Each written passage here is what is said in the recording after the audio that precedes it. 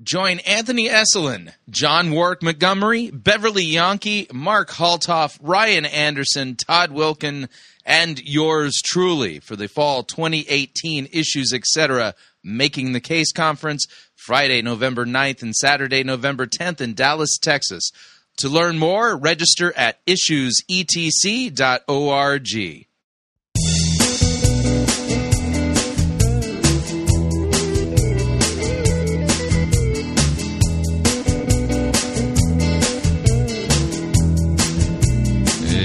It's time for another edition of Fighting for the Faith.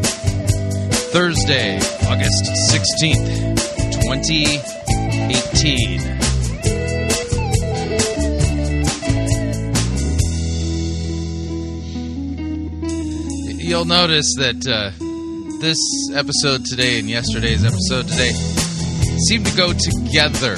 I'm heading in a direction. And the direction is Phil Johnson tomorrow.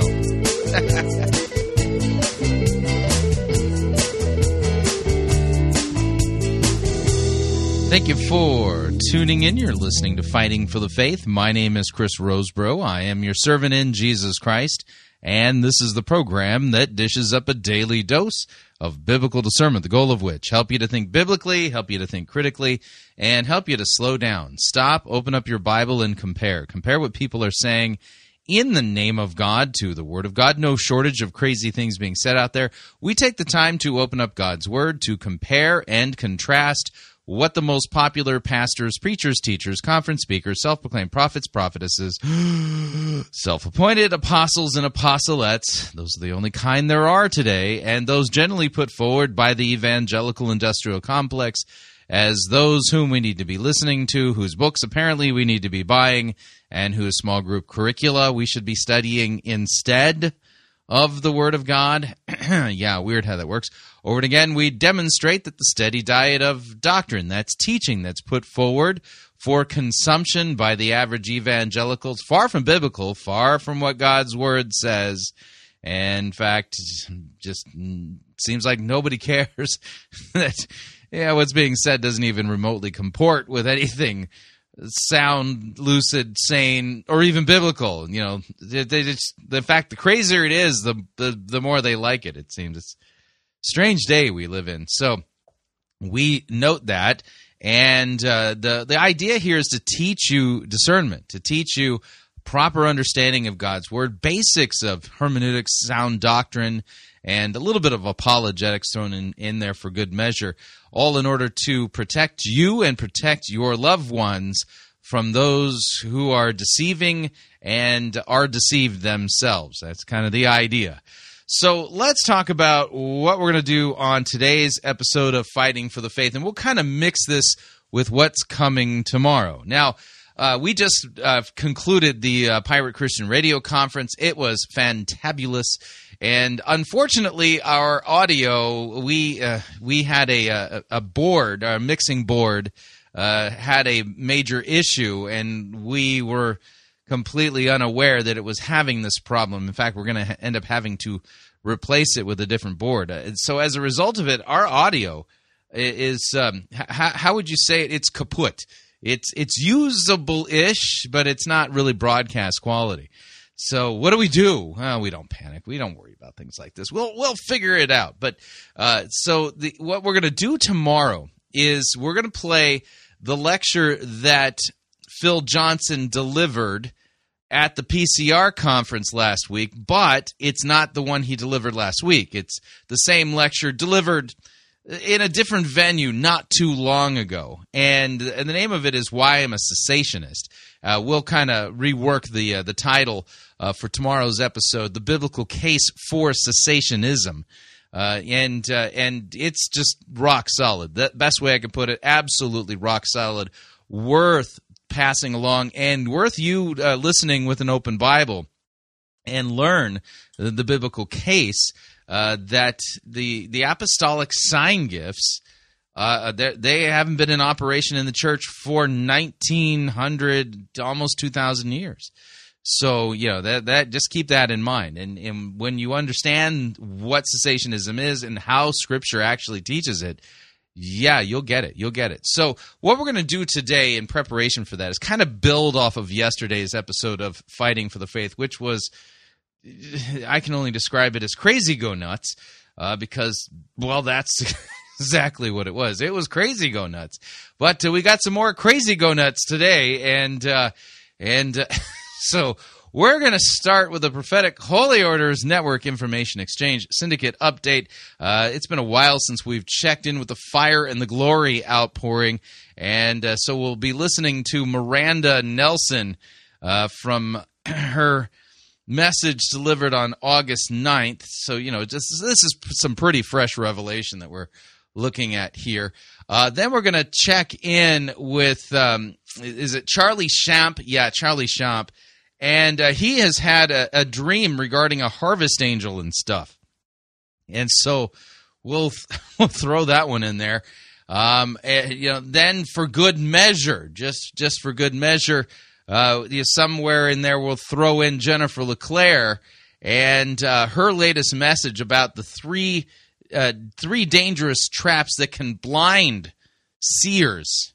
You notice the play on word, seer, somebody you can see. And so you don't want to be, apparently God's raising up a whole new company of seers, and Jennifer LeClaire is in charge of that whole troop. And so she's giving an inside scoop, a general's warning, if you would, for all those would-be seers out there about 3 dangerous traps that could blind them so they can't see no more. Yeah. And then to round things out, we'll get to the segment we did not get to yesterday, and that's banning Liebscher from Jesus culture and his Q Forum speech, Release the Supernatural. And you will learn that this guy's theology is completely wackerdoodle. This tells you something about the theology that's behind Jesus culture, which you should avoid like the Ebola virus. Just saying. So that will be hour number 1. Hour number 2, we're going to continue where we left off as we listen to Mike Bickle.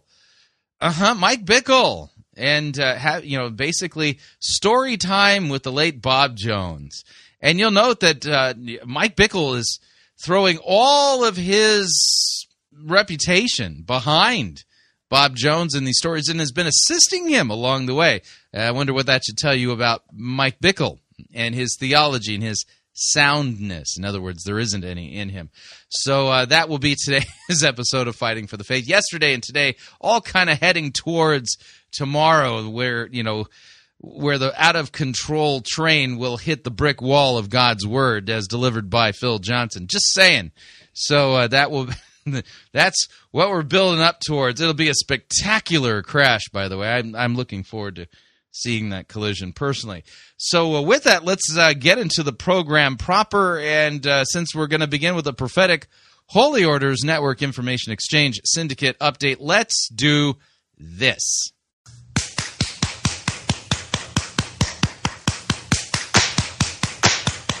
Hallelujah.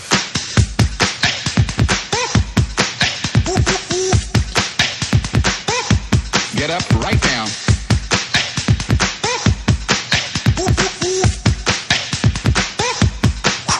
Man.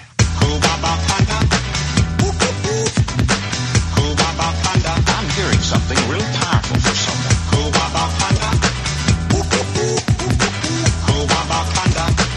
And now listen to this.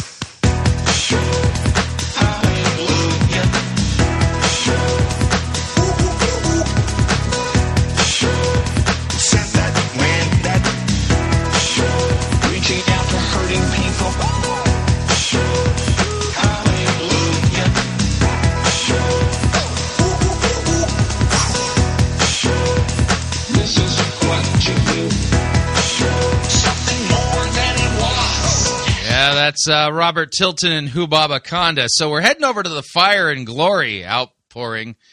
They say the glory of God that's outpouring there. I don't even think it's glorious. I mean, this may, in fact, actually be a sewage outpouring. And it's just nuts. None of this has anything to do with what the Scripture says or anything like that. Let's just put it bluntly. Miranda and her husband Jeremy are in the same camp as Patricia King and the NAR and Shayon and folks like that, which means they are not people to be followed. They are people to be avoided. That's the best way that I could put it. So without any further ado, here's Miranda Nelson from, what night is this? Night 668 of the Fire and the Glory Outpouring. Here we go. Praise the Lord. Come on, God's good, amen? Jesus. Woo! Oh, Lord, we just thank you. Okay, just put your hands out.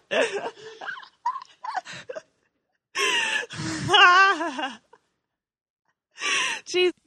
Is she demonically possessed? What is that? We just welcome you.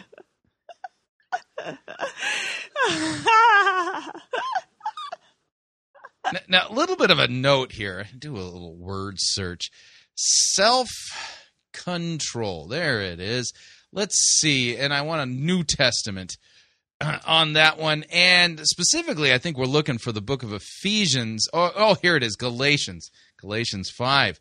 And so Galatians 5 gives us, by the way, a list of the fruit of the Spirit, and tells us even what the fruit of the flesh is. The passions of the flesh, and how they are at war with the new man that we are in Christ. But here's what it says: Galatians 5:22. But the fruit of the Spirit, get this, is love, joy, peace, patience, kindness, goodness, faithfulness, gentleness, and that would be self-control. So she, kind of Toronto blessing style, is apparently manifesting a spirit, but we can tell by the lack of self-control, we're not dealing with the Holy Spirit here. I don't know what that spirit is, but we can rule out God, the Holy Spirit. Oh, Holy Spirit. God, just flood this place. Oh, Lord, fill every person in this place and watching online, Lord. Give them a good... So, those of you watching online with me, we better pray a counter curse, I guess. Is that how you do it? Quick, call somebody from Hogwarts. They know how to do that. Good shellacking, whacking of the Holy Ghost. Phil. So she called the Holy Ghost the shellacking, whacking Holy Ghost. Let me back that up and see if we can hear that again. Every person in this place and watching online, Lord, give them a good shellacking, whacking of the Holy Ghost. Fill every one of us up, God, full of your glory, full of your presence, God, full of faith, Jesus. We love you, God. Oh. Yeah, this has nothing to do with biblical Christianity at all.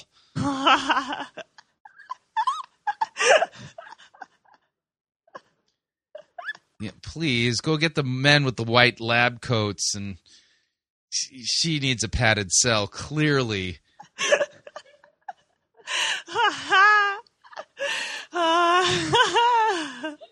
And you'll note that nobody in the New Testament never did this.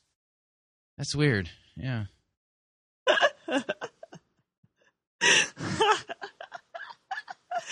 Oh, I never planned this. It just, I don't know.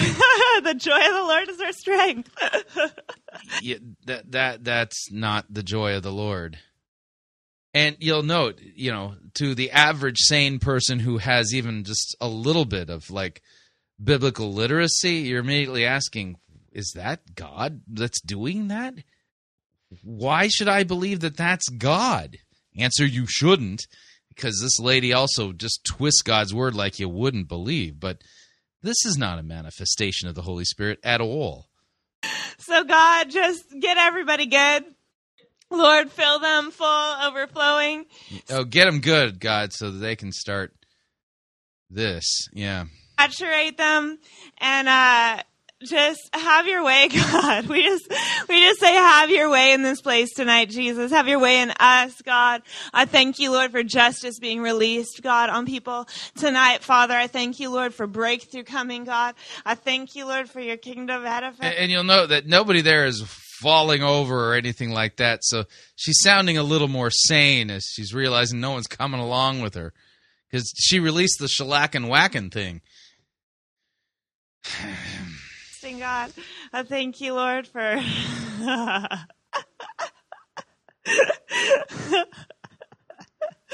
for you just getting everybody, Lord, with your goodness in Jesus' name. Amen. I'm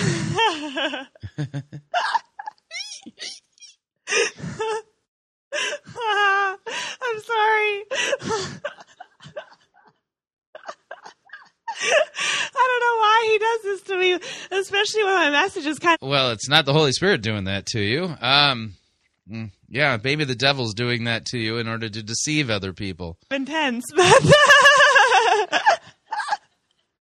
Oh, that's like nails on a chalkboard. Oh, man, my ears are hurting.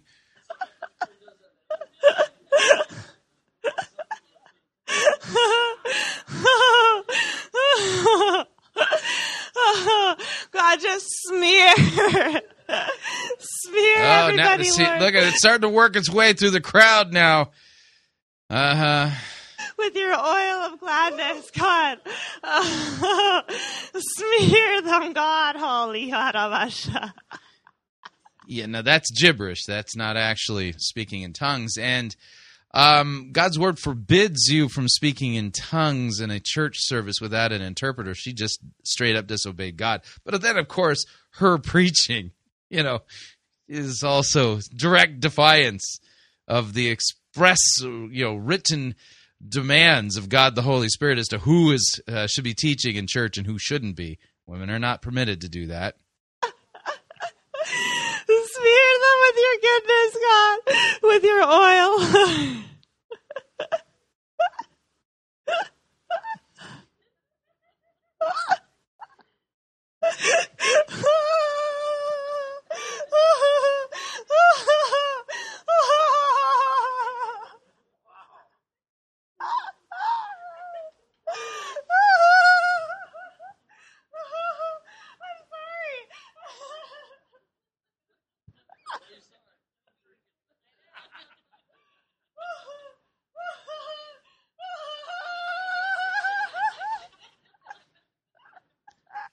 Yeah, let me read that again. The fruit of the Spirit: love, joy, peace, patience, kindness, goodness, faithfulness, gentleness, and self-control. Apparently, night 668 of the so-called fire and glory outpouring involved a lot of lack of self-control. She's now on the ground.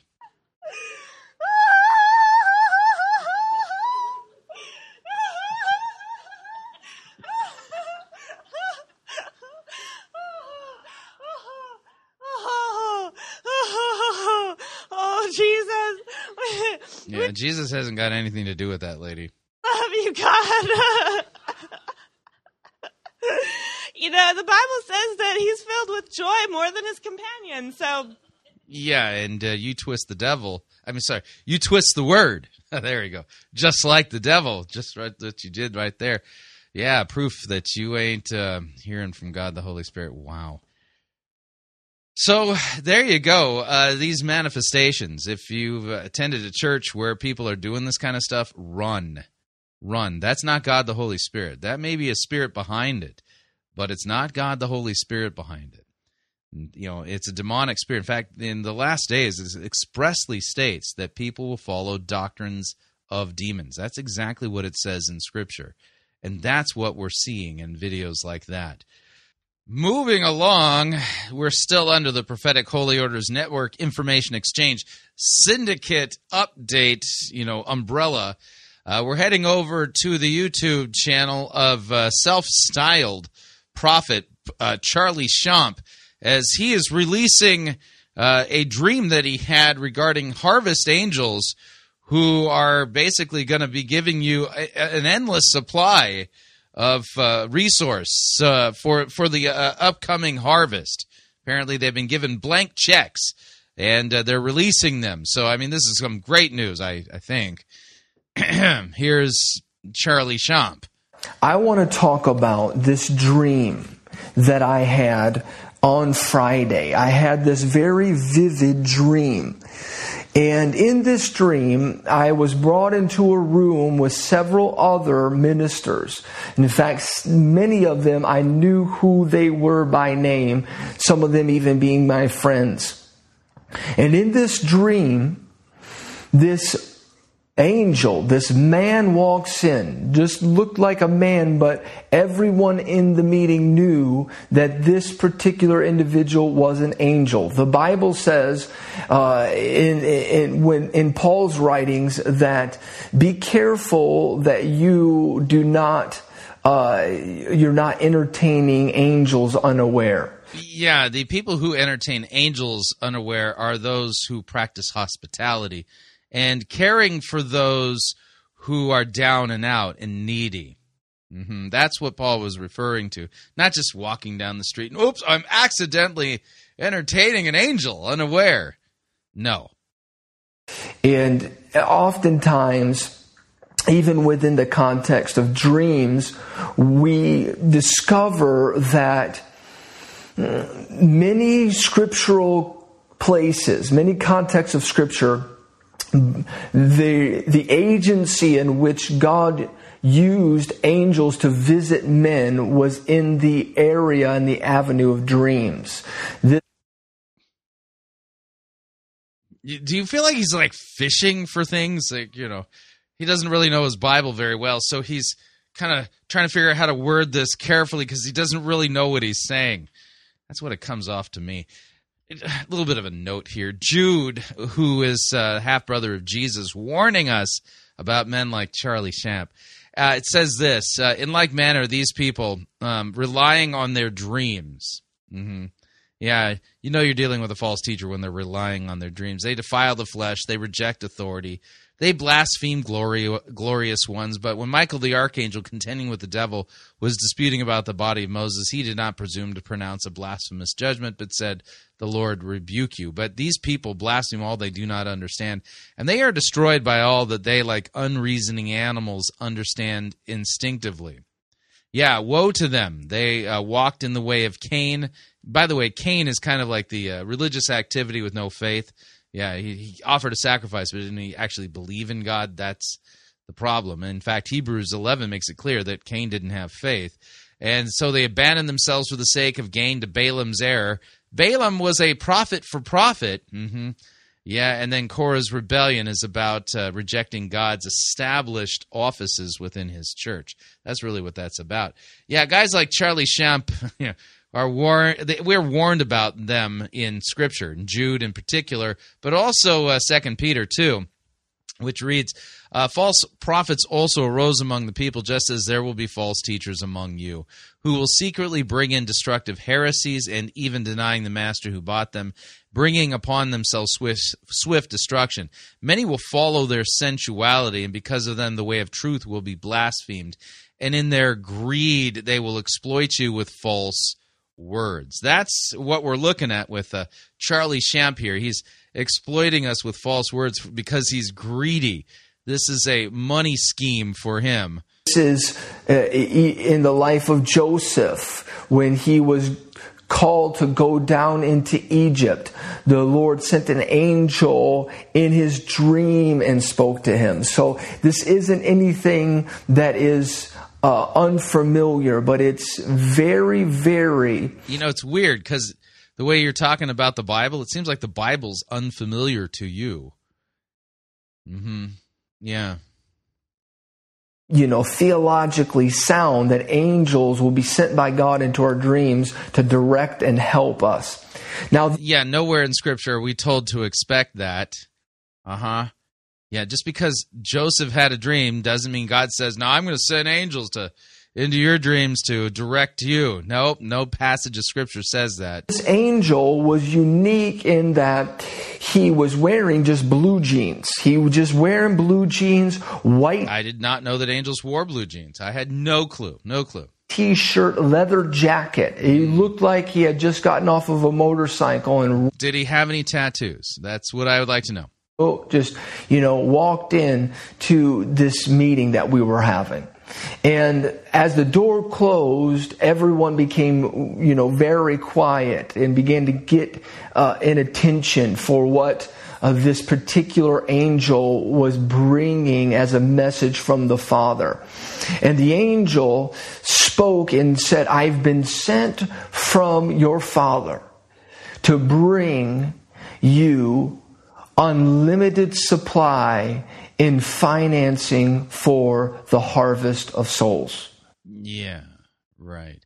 Yeah, actually, the reason I think he's saying that is because he's trying to figure out how to get an unlimited supply of finances into his pocket. Yeah, that's what this guy's about.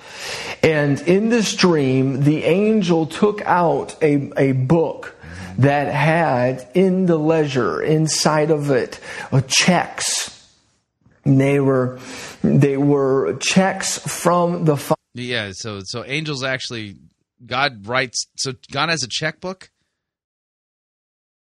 Who knew? This is new information, folks. You need to write this down in the back of your Bible, that apparently there's a heavenly bank, and God actually has a checking account there. Father. And the angel said, so many of you have been thinking small-minded, but the Lord is about to change your mind to the mind of Christ. And you're right, so the mind of Christ is the opposite of thinking small-minded. Yeah, no, the theology of this dream is, definitely wackerdoodle.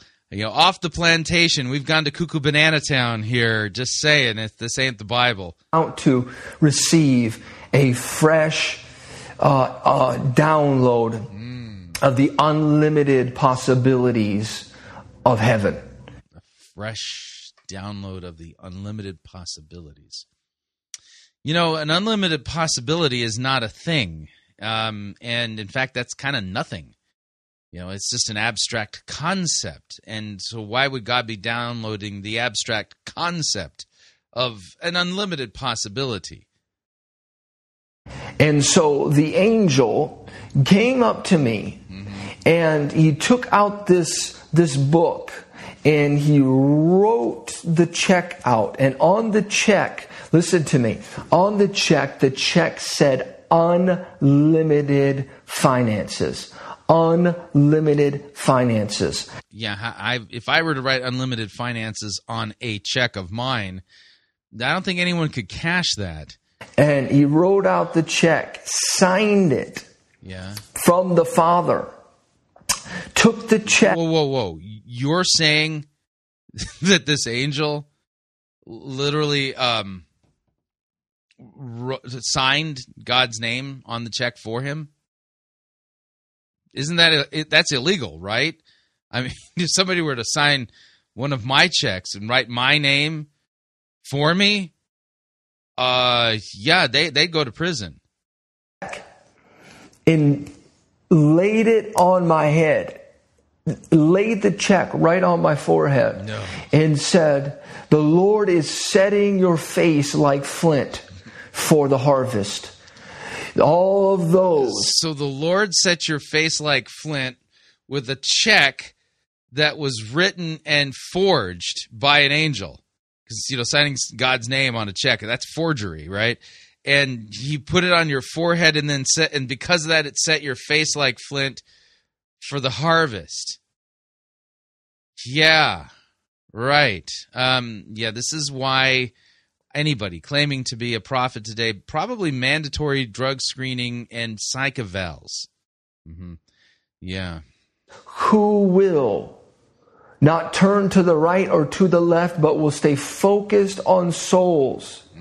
The Lord says that I will pour out unlimited resources, unlimited finances for the harvest. And the angel pasted this check across my head, and he said, the Lord has given you checks and releasing the balance of His Word in your mind so that you'll begin to recognize. What does it mean to release the balance of God's Word in your mind? I'd like to know the cash value, pun intended, of that statement, of that phrase. That there is no limit on what the Father wants to do. And as the angel went around the room, he began to sign these checks, and every person received this check. So this angel forged even more checks. We need to find this angel and turn him into the FBI. I'm sure God is going to send that angel to, hell for forging these checks. On their forehead, it stuck to them, and I believe that it's a prophetic sign that the finances are not going to be fleeting. They're not going to slip through your hands, but they're going to stick to you. Because He stuck forged checks on people's foreheads. Okay.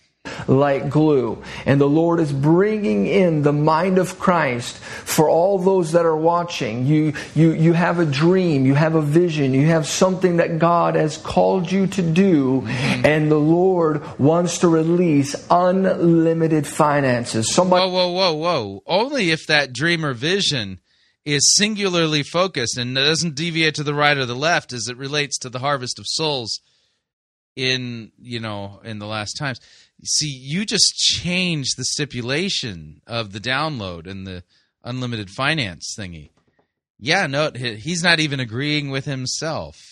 This guy is just a greasy, false prophet slime ball is what we're dealing with here. And this God the Holy Spirit has nothing to do with any of this. And if you believe this guy, hey, listen, I have a bridge in New York. Oh, man. If you like Art Deco, man, I'm telling you.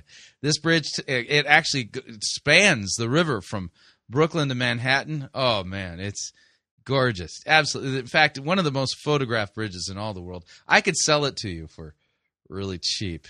Yeah, I think you get the point. All right, we're up on our first break. If you'd like to email me regarding anything you've heard on this edition or any previous editions of Fighting for the Faith, you can do so. My email address is talkback@fightingforthefaith.com, or you can subscribe on Facebook, facebook.com/Pirate Christian. Follow me on Twitter, my name there, @Pirate Christian. Quick break. When we come back, we're going to be hearing from Jennifer LeClaire and Banning Liebscher. Stay tuned, don't want to miss them. We'll be right back.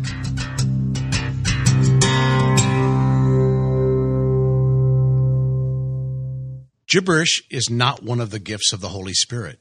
You're listening to Fighting for the Faith. You're listening to Pirate Christian Radio. We'll be taking your false doctrine now.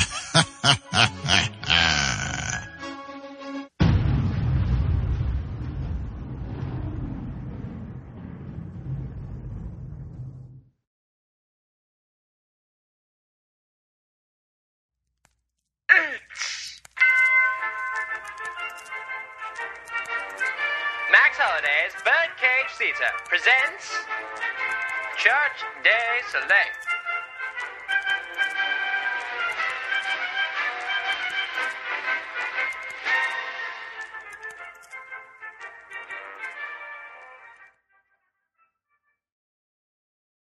Hey guys, it's Rex here, again. Now I know that all of you have been hearing about the latest fad in the church called an Emmaus Walk. Well, you know what I think? It's uber lame. I mean, what's so special about going on a little walk, hoping and praying that Jesus is going to show up and have an enlightenment picnic with you? It's not nearly hardcore enough. I'm starting a new fad. It's called the Road to Damascus Walk. You don't go out trying to find Jesus. He finds you. And after he's found you, he knocks you off your horse, throws you in the mud, blinds you, and then sends you on a harrowing journey to a town that you've never been to in order to find a prophet of God. It's way more awesome than an ant-infested picnic next to a scum-filled pond. Don't believe me? Well, then give it a shot. I dare you.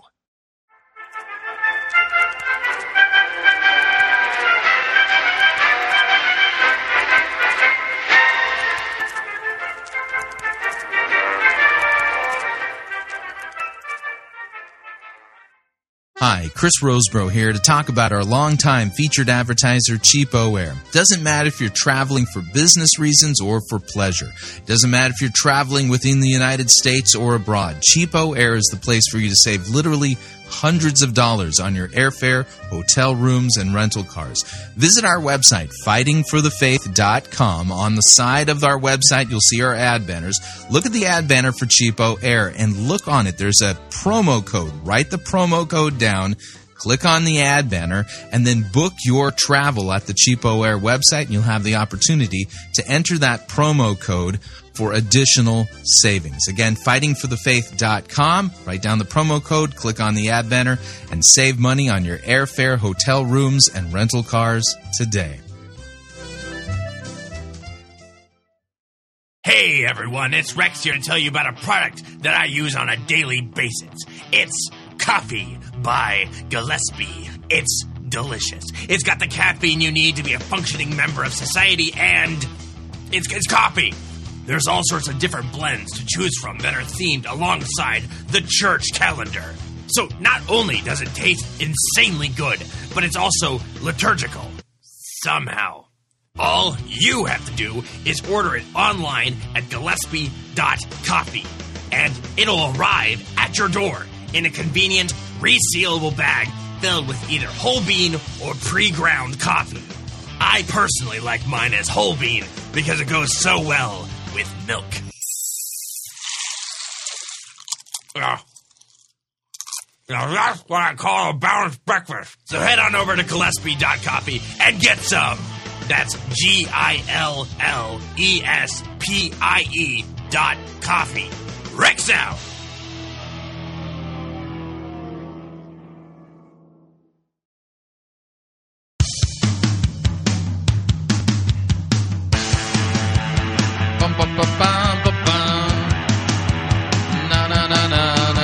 All right, we're back.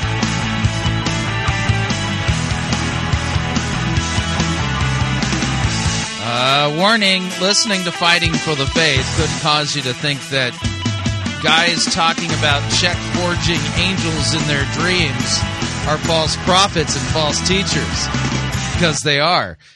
Just a reminder, Fighting for the Faith is listener-supported radio. That means we depend upon you and your generous gifts and financial contributions in order to continue to bring Fighting for the Faith to you and to the world.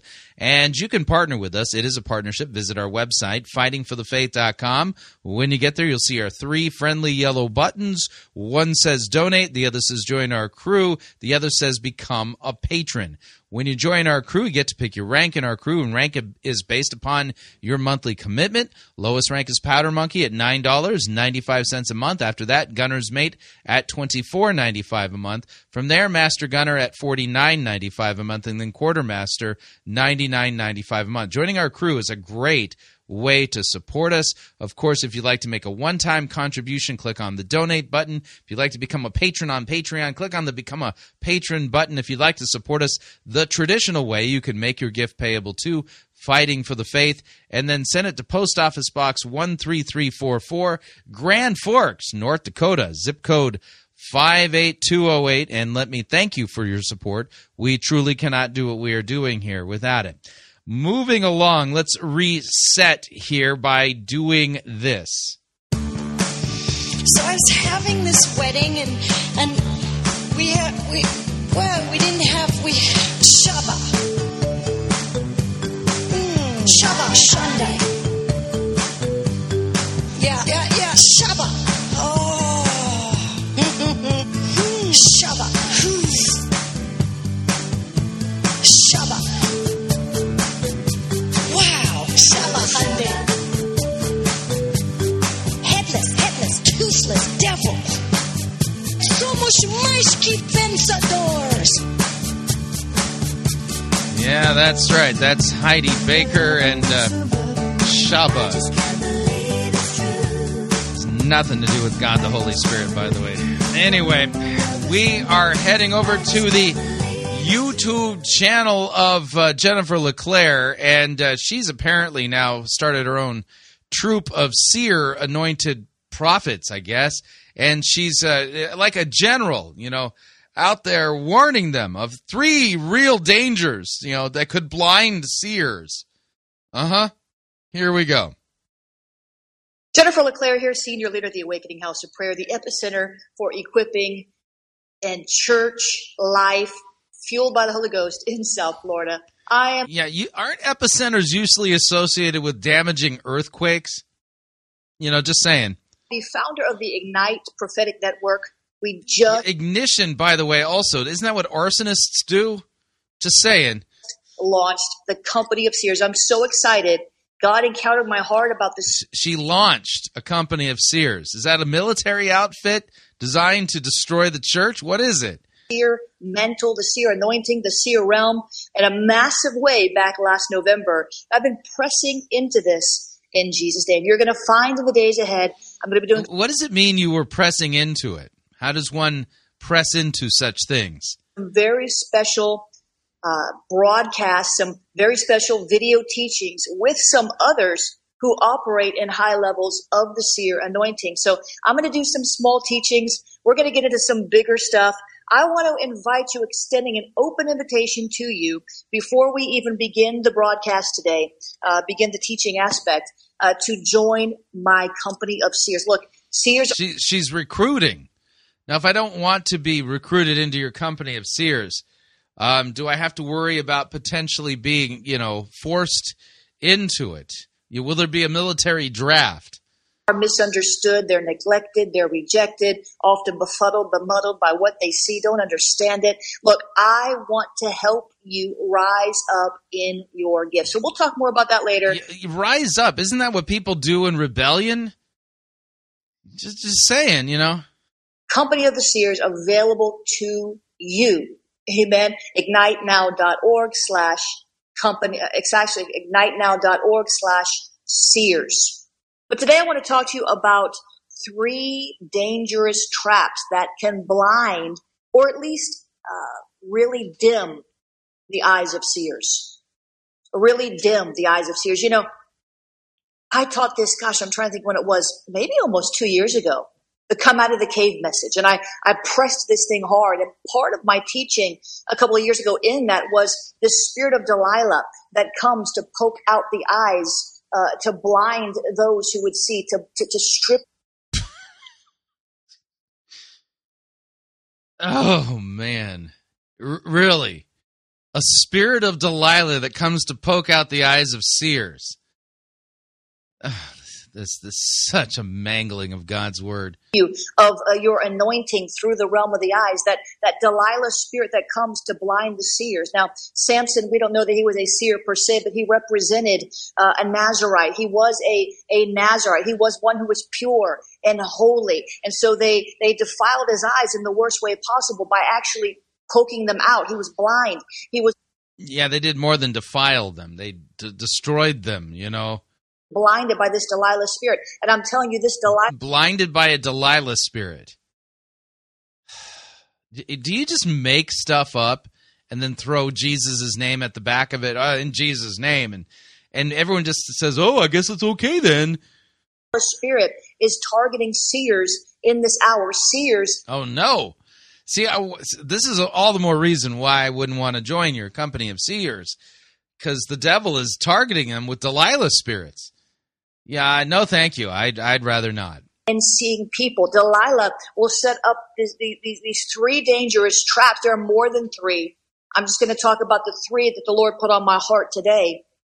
3 dangerous traps that can either pollute the eyes of the seer, dim the vision of the seers, and seeing people, or flat out blind you. Now, some of you have been through a season where you were seeing all the time. You were seeing angels. You were seeing demons. You were seeing all sorts of things. Oh, yeah. Jude knew what he was writing about. I'm just saying. He clearly was writing under the influence of the Holy Spirit because he foresaw guys and gals like her. The spirit realm. And then you came under a mass attack. You came under mass temptation. You fell into sin. Some of you fell into sin. I said some of you fell into sin. What did Samson do? He compromised himself by sharing what he never should have shared. Sometimes it's not that we sin. Oh, he compromised himself more than that way. It's that we share something that we never should have shared with the wrong person, and they unleash hell at us, begin to bring to our doorstep all manner of attacks, all manner of backlash that causes us to shrink back and want to close our eyes forever, never to see again. Some people are flowing in this Jezebelic, Delilah kind of spirit, and they'll unleash all kinds of hell against you where people will begin to see you through the wrong eyes. And so there's all kind of, I could teach. So the Delilah spirit is Jezebelic. Yeah, Jezebelic in the sense that both are kind of like the inventions of weird kook and crackpots like Jennifer LeClaire. Hours just on the Delilah spirit, which I really think is really typically the same thing as a Jezebel spirit. There's another manifestation in my experience and in my opinion. I don't know that these are two separate things. For example, Delilah, a spirit of seduction, she seduced. Delilah, targeting that holiness, that prophetic flow, the eyes. Delilah doing these things, Jezebel doing the same thing. So actually, if you read the details, Delilah, her last act was cutting off Samson's hair. Yeah, it was the Philistines who she invited in, who, after they arrested him and they gouged out his eyes. Delilah herself, she just simply did a shave job and got rid of Samson's hair. So you're not even getting the story right biblically, which means you don't know what you're talking about. I could argue that till Jesus comes back, but right now, want to get these things to you quickly. The three dangerous traps. There's more than three. 3 dangerous traps that can blind seers. The first thing, or pollute you or dim you. The first thing is a wrong focus. Yeah, you don't want to have a wrong focus. That'll just dim everything right up. And there's more than 3. I'd love to teach on. There's probably, I don't know how many there are, but there's a lot of ways. The first thing is a wrong focus. A wrong focus. Where in the Bible does it say that a wrong focus could cause a Delilah spirit to come gouge your seer eyeballs out? Focus. Here's Matthew chapter 6, verses 22 and 23. And I'm going to read you a couple. You think that Jesus' Sermon on the Mount, Matthew 6, is going to be a warning against having a proper focus so that the Delilah spirit won't poke your seer eyeballs out? Really? Of different versions, because it really drives the point home. Now, there's a lot of different translations of this verse. I'm going to read you the 2 that really stood out the most to me. The first one is the New Living Translation. And I like that because it's plain. It says, your eye is like a lamp. So Jesus is using a what? A metaphor. He's not talking about people with the seer anointing, telling them to stay focused so that they don't get their seer eyeballs gouged out by a Delilah spirit. Yeah, you just read the Sermon on the Mount in context, and Jesus ain't talking about that. Eye is like a lamp that provides light to your body. When your eye is healthy, your whole body is filled with light. Amen. That's a good thing. God is light. Amen. God is love. God is light. So when our eye is healthy, when we take care of our spiritual eyes, when we refuse to look upon things that will pollute us, our eye is healthy and our whole body is filled with light. You want to be filled more with the Spirit of God? Stop looking at demonic entertainment. Amen. Stop looking at all of these guard your eye gates. Let me put it that way. Guard your eye gates. Now, Grant, there are plenty of texts that warn us about what we see and what we hear and what we're influenced by. But you just said stay focused in order to prevent us from having a Delilah spirit poke out our seer eyeballs. That ain't what's going on here, and you just totally changed the subject. This woman is just a deceiver beyond belief. Your eye is like a lamp that provides light for your body. When your eye is healthy, your whole body is filled with light. But when your eye is unhealthy, your whole body is filled with darkness. And if the light you think you have is actually darkness, And Jesus ain't talking about a seer anointing here. Deep that darkness is. Now, this is how we get into the realm of false seers. I don't believe seers start out false. I believe that seers who are called by God start off along a path of holiness, but somehow either come up under an attack by a Delilah spirit, essentially a Jezebel spirit, or they don't guard their eye. So they start off well, but then they didn't guard their eye gate, and whoosh, in came the Delilah spirit and just poked out their spiritual peepers. Unbelievable. Or they begin to chase after idols. And the Bible says that idols have eyes but cannot see, and ears but cannot hear, and a mouth that cannot speak. So, and it says those who serve them or worship them become like them. We become. So they worship idols?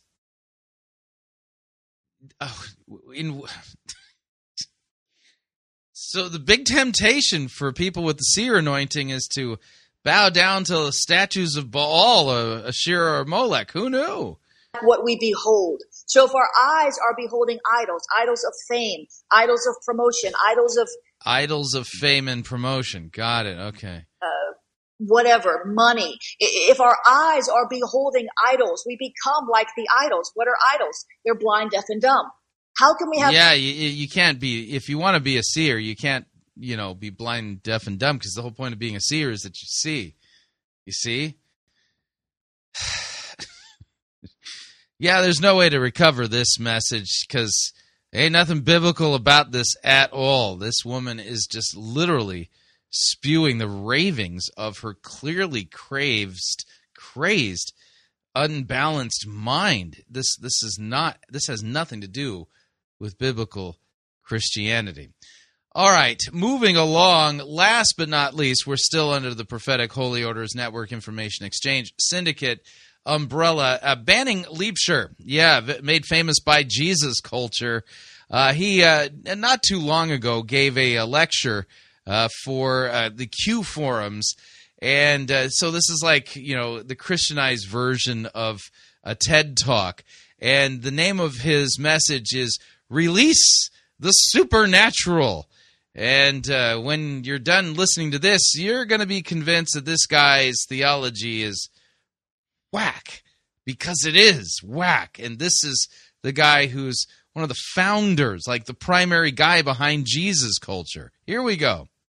Man, it's so good to be with you guys. I got to tell you how encouraged I am, not just by the people that are on stage, which I've been challenged and inspired, but the fact that you would take time and invest to come and grow as a leader. I am convinced we live in the greatest hour in all of history, and what God is doing around the world is unprecedented. And so as I sit and meet some of you and see the interaction, the engagement you have, it's so encouraged. This is why I so believe that hope is alive. I hear a lot of people who are discouraged about the state of the church. I wish they could just come to these type of gatherings and see people that are hungry to make a difference and go after Jesus. So good. By the way, I say this a lot on my podcast, and that is that the Great Commission is not go and make a difference. It's make disciples. And there's a specific thing that we are to be doing that Jesus told us to do.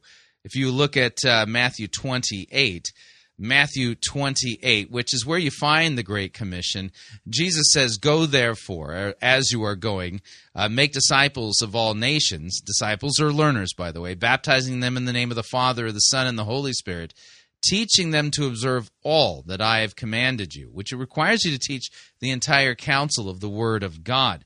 That's kind of a recurring drum that I like to beat on here at Fighting for the Faith. But, just so you know that we have a commission, and that's make disciples and to teach everything properly, what that Christ taught, not just make a difference in the world. I was saved at 4, genuinely saved at 4. I remember getting up on my mom's lap when I was 4 years old and sitting there and kind of, I prayed the prayer, believed that Jesus was my Savior and forgave me for my sins. And I got baptized at 5, but, I remember kind of swimming out to the pasture because the water was too deep and standing on the milk carton and doing the thing. But it wasn't really until I was 17 where the Lord really grabbed a hold of my heart in a pretty profound way. And I surrendered myself fully to Jesus and his cause in the earth. And so as I kind of... What is Jesus's cause in the earth? I mean, that's a phrase that I just have to ask the question. What do you mean by it? 20s, it was a pretty exciting time for me because I was encountering the truth and the fact that Jesus has a heart for people. Jesus has a heart for cities and nations, that God has a plan and he has a heart for cities and nations. Sounds like NAR dominionism to me. Transforms, and I began to hear words like revival and moves of God, and I began to hear stories of what he was doing around. Yeah, this is Bethel, NAR, charismatic, stuff here that he's describing. In the world, both in history and in the Bible, it became alive to me. And not only did I begin to encounter that, I began to encounter the fact that God wants to use my life to make a difference. That God wants to use my life to make a difference.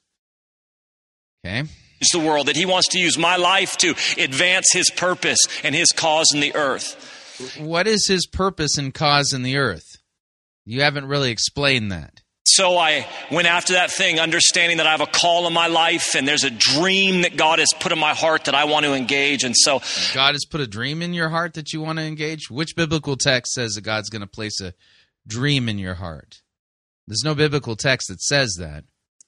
So that what I very quickly encountered was this, that the dream that God's put in my heart and the call that he's placed on my life is impossible. It's impossible. It can't actually be done in the natural. That what God has called me to and what... Yeah, this is all just pious, charismatic, nothing talk. Okay, so the proof that this is a dream that God laid on my heart is that it's impossible for me to do it. So it has to be it can only be done supernaturally. Therefore, it must be from God. No biblical text teaches us to expect such a thing, or that if it's impossible for you to do that, that's proof that God laid it on your heart. God has called you to is impossible. But as I read stories, as I got into Scripture, and I began to see story after story after story that told me this. This is how God operates. His M.O.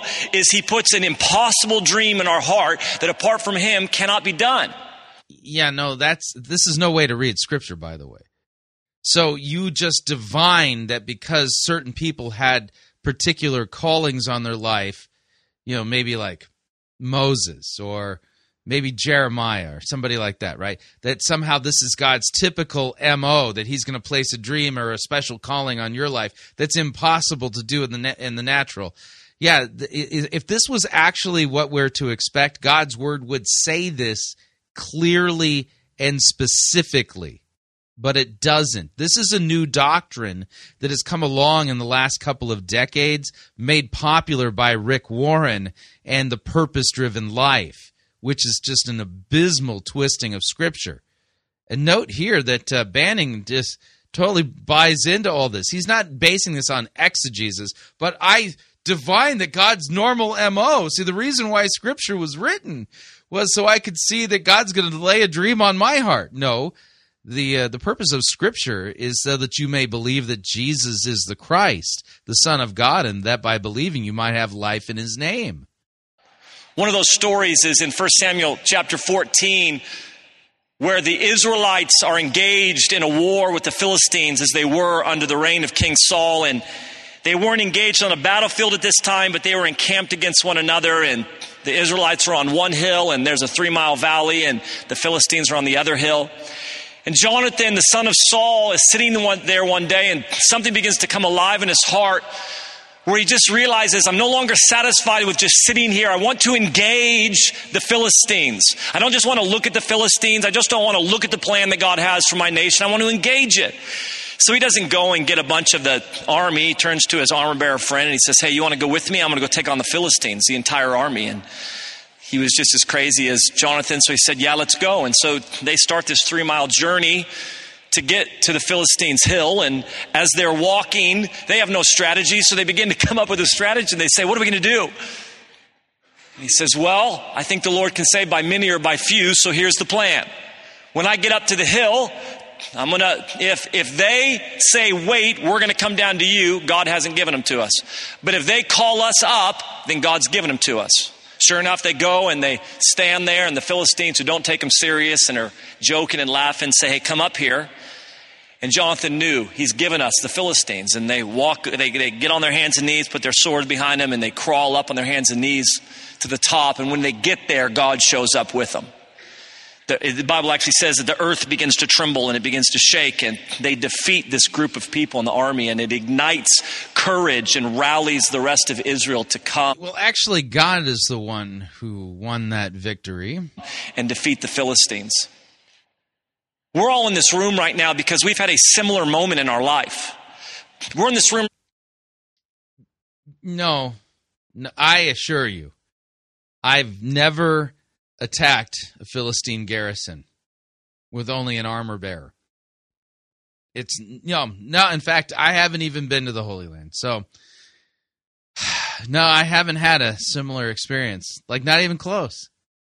Now, because there comes a moment in your life where your heart becomes alive and you begin to realize, I am not content or satisfied to sit any longer.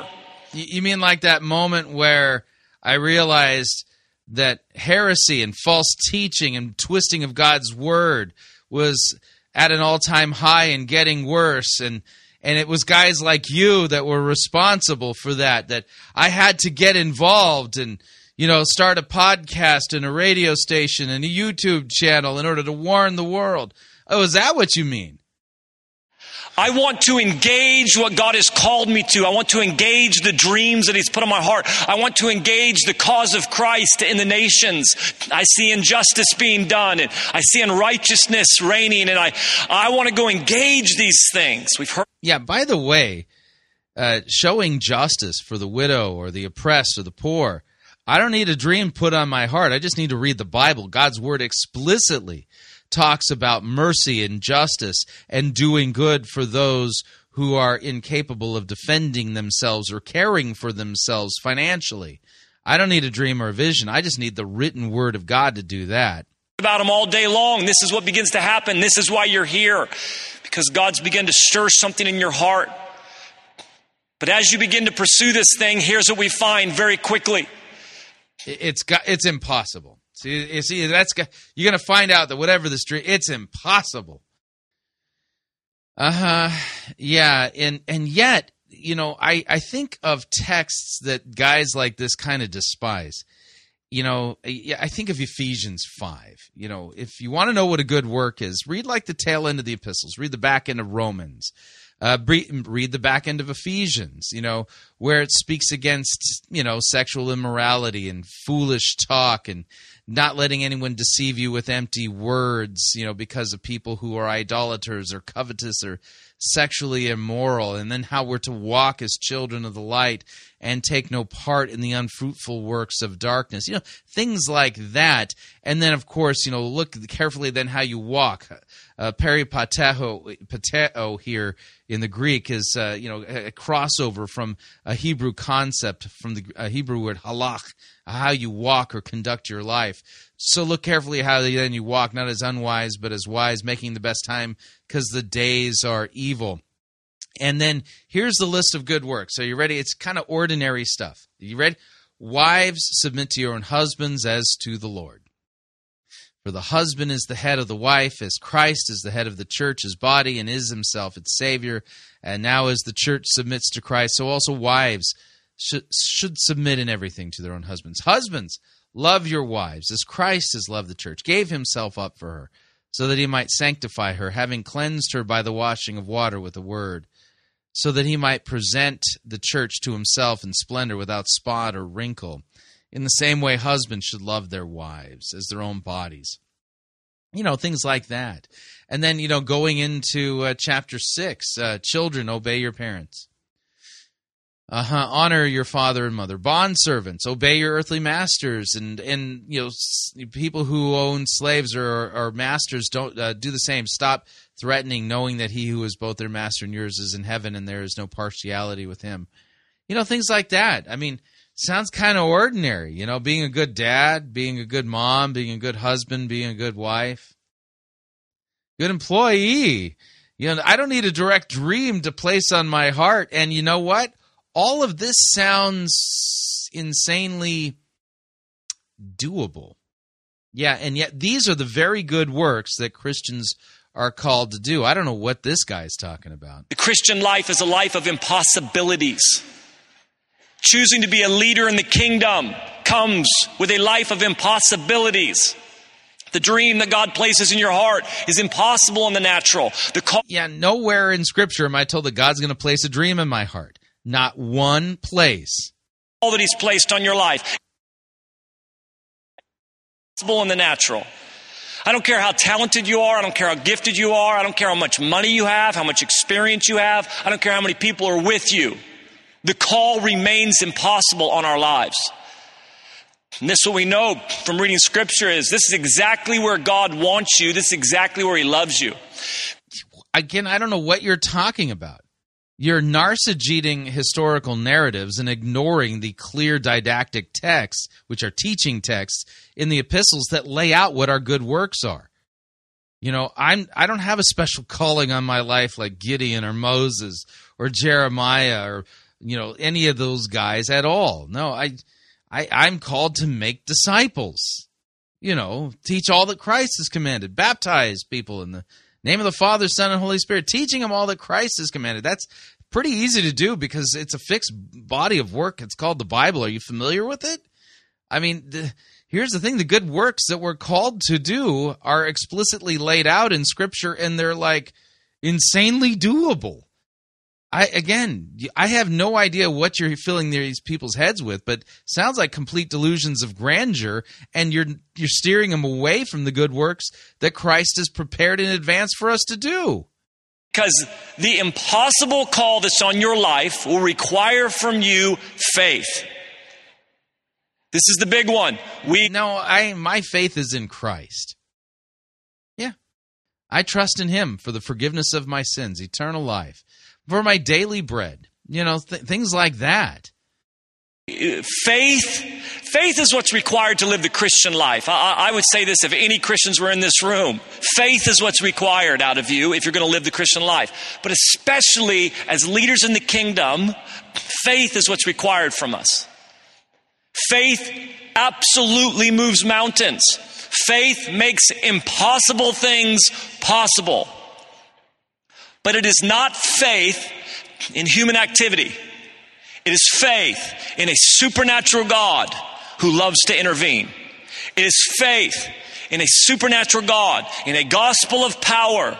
Yeah, by the way, I believe God is capable of supernatural stuff. I mean, He created the world in 6 days, spoke it into existence. Jesus walked on the water, raised from the grave on the third day after He was crucified. No problem with the fact that God has the power to do all kinds of stuff. But again, trusting God that He's going to give me power to fulfill the dream density thingy that He sticks on my heart, that's not faith that's actually founded on any promise that God has given me. That's faith that is misguided and misfocused because no Scripture says I'm supposed to expect that God's going to lay a dream on my heart so I can make a difference in the world. That comes and transforms lives and societies. Lives and societies. This guy sounds like a Seven Mountainer to me. Yeah, sounds like an NAR Seven Mountain Dominionist guy. We know this is why Paul, when he's writing the Corinthians, he tells them, he says, when I came to you, my speech and my preaching were not with persuasive words of human wisdom, but in demonstration of the Spirit and of power, because I want your faith not to rest on human wisdom. I want your faith to rest on the power of God.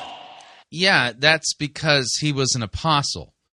Yeah, and a little bit of a note here. A couple of passages of Scripture will help us here.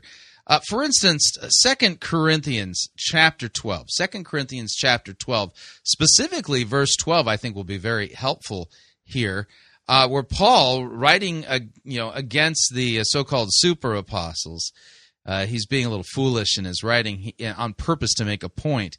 He says this, I have been a fool. You forced me to it, for I ought to have been commended by you, for I was not at all inferior to these so-called super apostles, even though I am nothing. The signs of a true apostle were performed among you, with utmost patience with signs and wonders and mighty works. Note here, the mighty works that Paul did, they were signs that he's an apostle. That's right. So the demonstration with power accompanied him to show that he was actually speaking as one who was authorized to speak on behalf of Christ, because he is an apostle of Jesus Christ. That's who sent him. And then you think of like Hebrews chapter 2, and Hebrews chapter 2 kind of makes this point very clearly. Therefore, we must pay much closer attention to what we've heard, lest we drift away from it. For since the message declared by angels proved to be reliable, and every transgression or disobedience received a just retribution. This is talking about the Mosaic covenant. How shall we escape if we neglect such a great salvation? It was declared at first by the Lord, and it was attested to us by those who heard, talking about the eyewitnesses. While God also bore witness by signs and wonders and various miracles, and by gifts of the Holy Spirit distributed according to his will. Yeah, so the purpose of the sign gifts that we read that the Apostle Paul operated in, that Peter operated in, and the other apostles, was that God was attesting to them, that attesting to the people who were listening to them, that these apostles were sent, by God. And we still have their message today, and their teaching, and their preaching, and their admonitions, and their warnings in the New Testament texts, And so they were attested by signs and wonders to validate their apostolic ministry. Paul was not saying that, and so moving forward, the gospel must be demonstrated with signs and wonders. Not at all. That's a complete twisting of God's word, which we would expect from an NAR charismatic type like Banning Liebscher. This is the tension that we experience as leaders in the kingdom. This is the tension we experience, is that we are called to strategize, and we are called to plan, and we are called to organize. We're called to do all of that. We're called to do it well. But our confidence and our faith does not rest in our ability to strategize. It does not rest in our ability to organize or plan. Our confidence and faith has nothing to do with our ability or nothing to do with our wisdom. It solely rests on the Spirit and the power of God. Because what we know is this: if we want to see the supernatural working of God in our life, then we have to come to a point where we realize it is only the power of God that transforms. If we want to see the supernatural power of God, then we've got to. Which biblical text says that if I want to see the supernatural power of God working, then I have to do those things? You just created a doctrine and a stipulation that God's word doesn't make. It's only the power of God that transforms. He alone can change hearts. He alone can transform societies. He alone can bridge divides and heal wounds. This is what he does. About 6 years ago, I had a young man, a 25-year-old, write me from a prison in Texas. He was serving a 15-year sentence, and he wrote me. He had read one of my books, and he wrote me, and I wrote him back and sent him a bunch of books and found a pastor to meet with him. And we began this exchange of letters, and he began to tell me about what God was doing in this prison. Most of the men that he was serving a sentence with were in there for multiple life sentences, had been in for 20, 30 years. Some of the guys weren't coming up for parole until 2045. But he was writing about how God was taking these men, some who were so violent, so angry, so hurting and broken that they spent 13 years in solitary confinement, 23 hours a day in a 5x8 cell. They could come out 1 hour a day in kind of another room, and then they'd go back in. 13 years because they couldn't be in general population because they were so angry and violent. He began to write these stories of these men and how God had grabbed a hold of their heart and changed them. And I was so provoked by this. I thought, I've got to go meet these guys.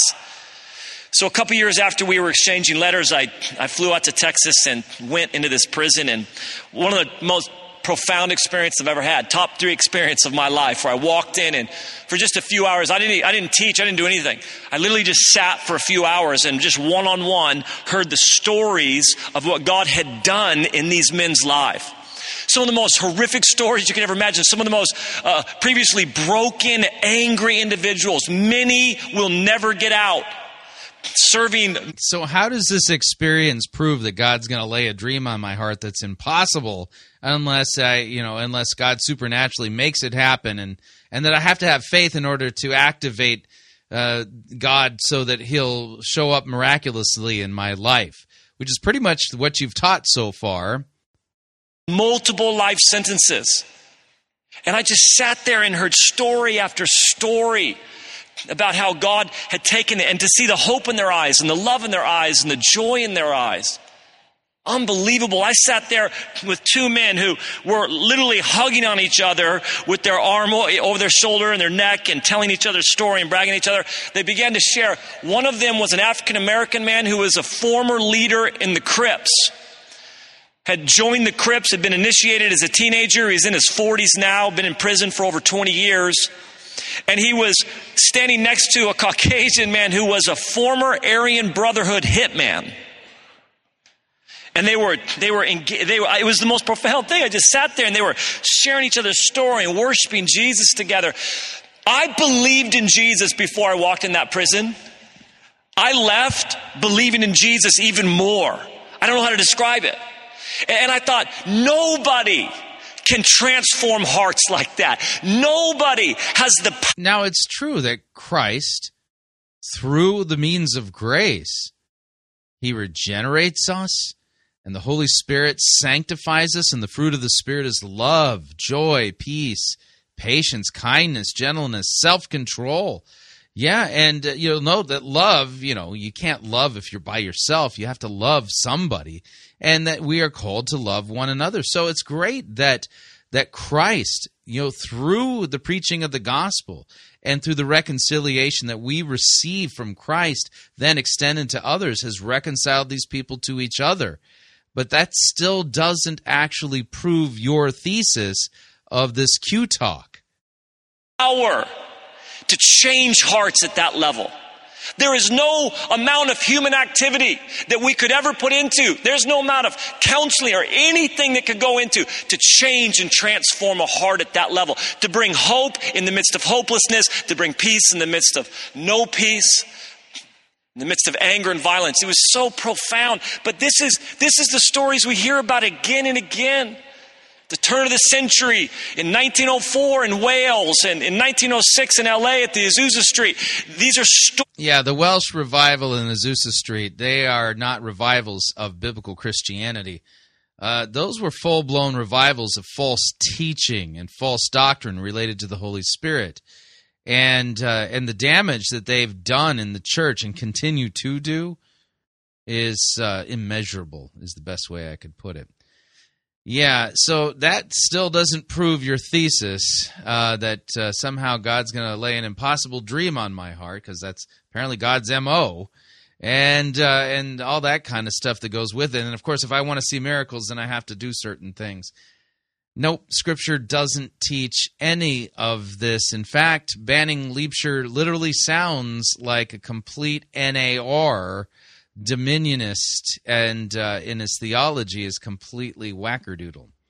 Not sound at all. Yeah, take your Jesus culture CDs and recordings and get them out of your house. These people have been spiritually compromised, and their doctrine comes through in their music as well. Keep that in mind. All right, we're up on our second break. If you'd like to email me regarding anything you've heard on this edition or any previous editions of Fighting for the Faith, you can do so. My email address is talkback@fightingforthefaith.com, or you can subscribe on Facebook, facebook.com/Pirate Christian. Follow me on Twitter, my name there, @Pirate Christian. Quick break. When we come back, more story time with Mike Bickle and the late Bob Jones. Stay tuned, don't want to miss it. We'll be right back.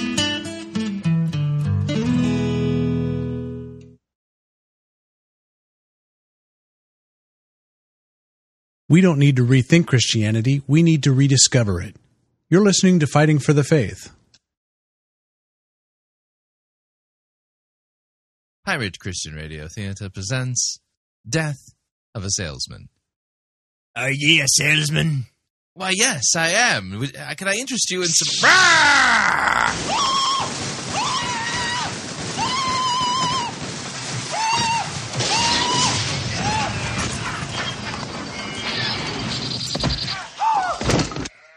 You're listening to Pirate Christian Radio. Hey, you. Yeah, you. Listening to this program right now. Have you ever found yourself wishing there was more Fighting for the Faith content that you could listen to and share with your friends? Well, you're in luck, because we now at Pirate Christian Media have a YouTube channel that we upload content to on a weekly basis. We got programs like Twist Busters, You Don't Have to Be a Cessationist, Messed Up Church, exclusive Skype interviews, pirate gang conversations, and our most popular segment, Dumpster Fire. So if you're looking for some extra Pirate Christian Media goodness in your life, head on over to YouTube and search for Fighting for the Faith and subscribe.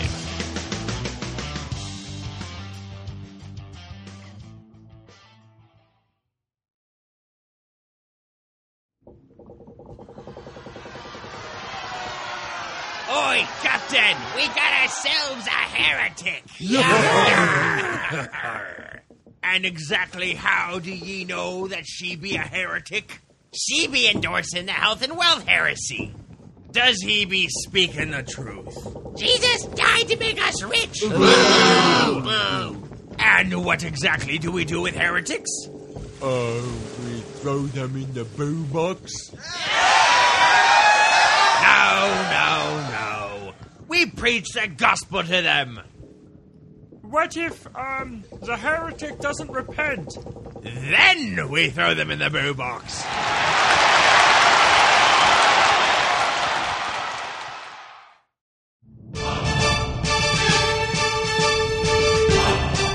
To err is to heretic. To R is to pirate. Get yourself over to www.piratechristianradio.com/Reformanda and purchase yourself a copy of the game Reformanda and join the fight for the faith today.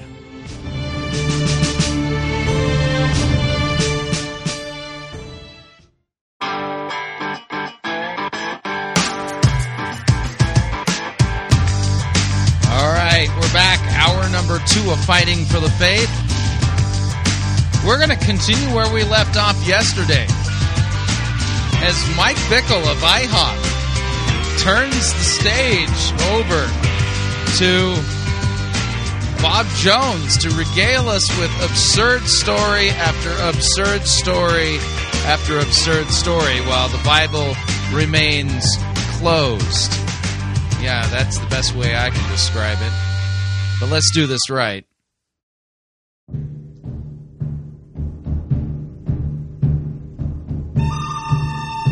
Wah, wah, wah. Wah, wah, wah. Wah, wah, wah, wah.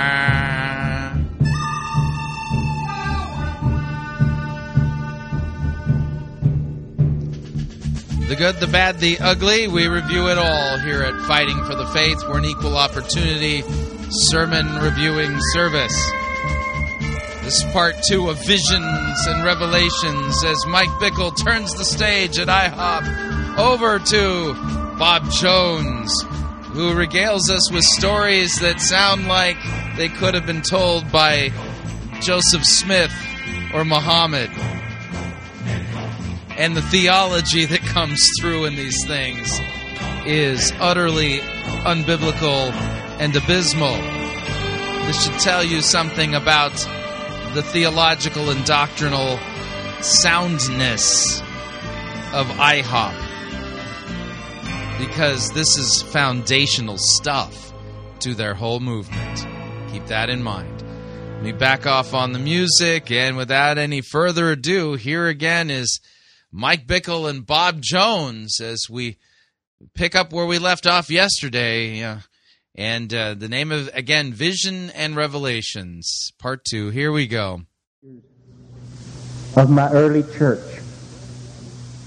and bring them and see that they dwell in the place where that they can get the truth I'm going to bring over 1 billion souls into myself in the last day. Yeah, that's right. Bob Jones seems to be the wellspring of the so-called billion souls harvest prophecy. Go back and touch the leaders so they can bring them in. Okay, I got two things to ask you before that. What do you mean, leaders of the early church? That'd be confusing. The last day church. Okay, the last day church. The last day church is being birthed now out of the old church.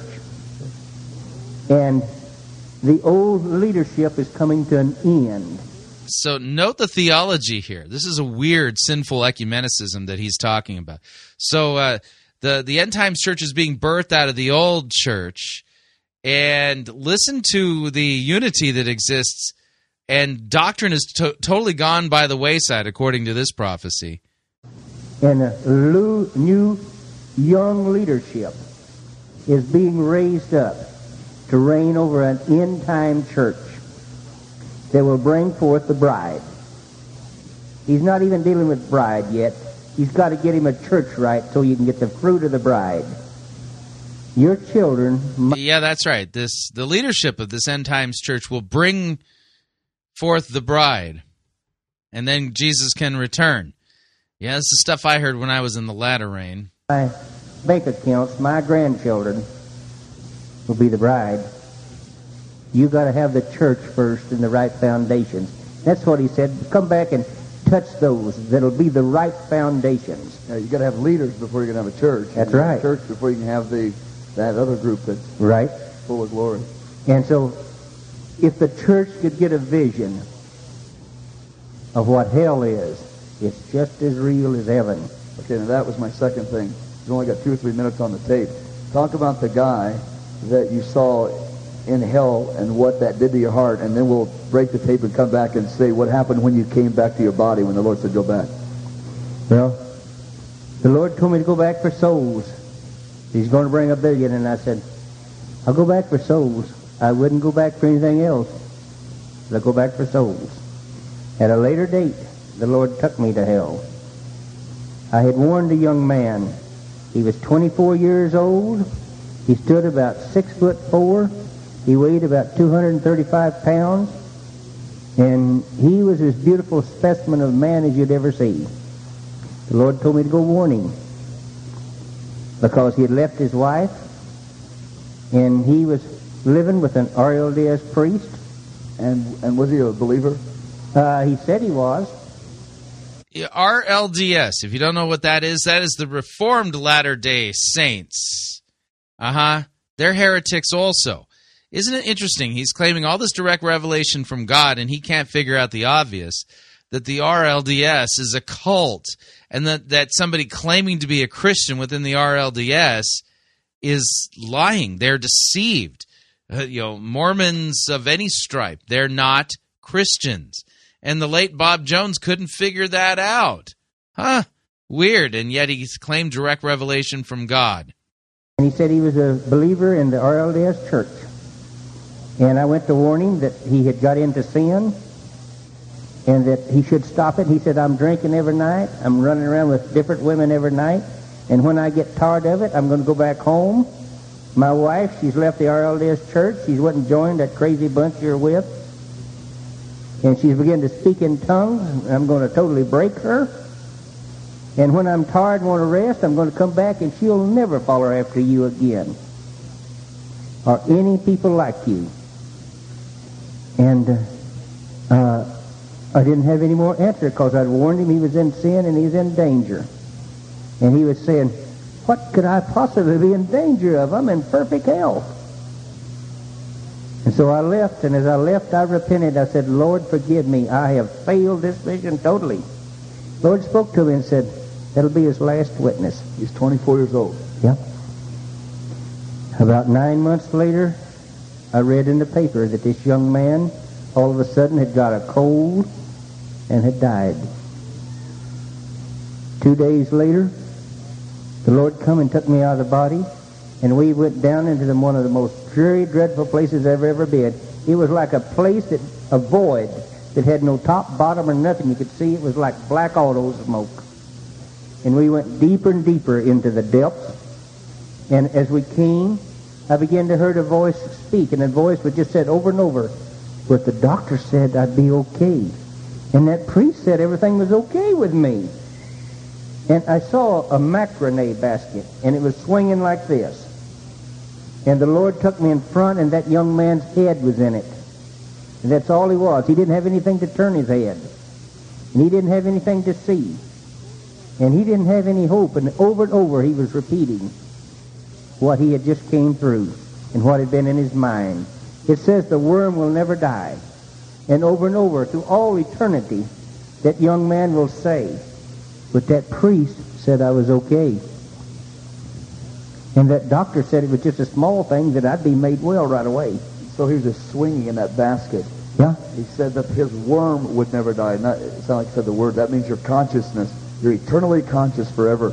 Swinging in that basket, that guy was accusing the people that lied to him forever and forever and forever. That's when he began to get a real burden for souls. Yeah, note here that in order to have a real, for the church to get serious about evangelism, we need a real vision of hell. No, the church has done fine with just what's revealed in Scripture.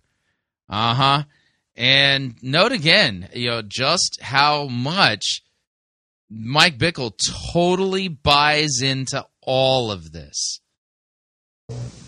And so the Lord spoke to me and says, look at him. And I said, why have you brought me here, Lord? For you to see his blood is not on you. You carried him the message. That was all you were meant to do. You warned him. It's August 7th. The Lord said, go back. Bob said, I'm a man that has it made. He says, I'm sending you back for souls. I'm sending you back to touch a little bit of the leadership. Because God's leadership obviously is worldwide. I'm going to let you touch a little portion of it to build faith in them. Because I'm going to bring 1 billion souls. Why did the Lord allow the enemy to touch you like that? Why did the devil get to come and touch you to kill you? Or do you have any understanding? Well, for one thing, I was standing against some real strong powers, and I didn't have any intercession behind me. And another thing, I was totally ignorant. And I was rebuking it out of my faith, but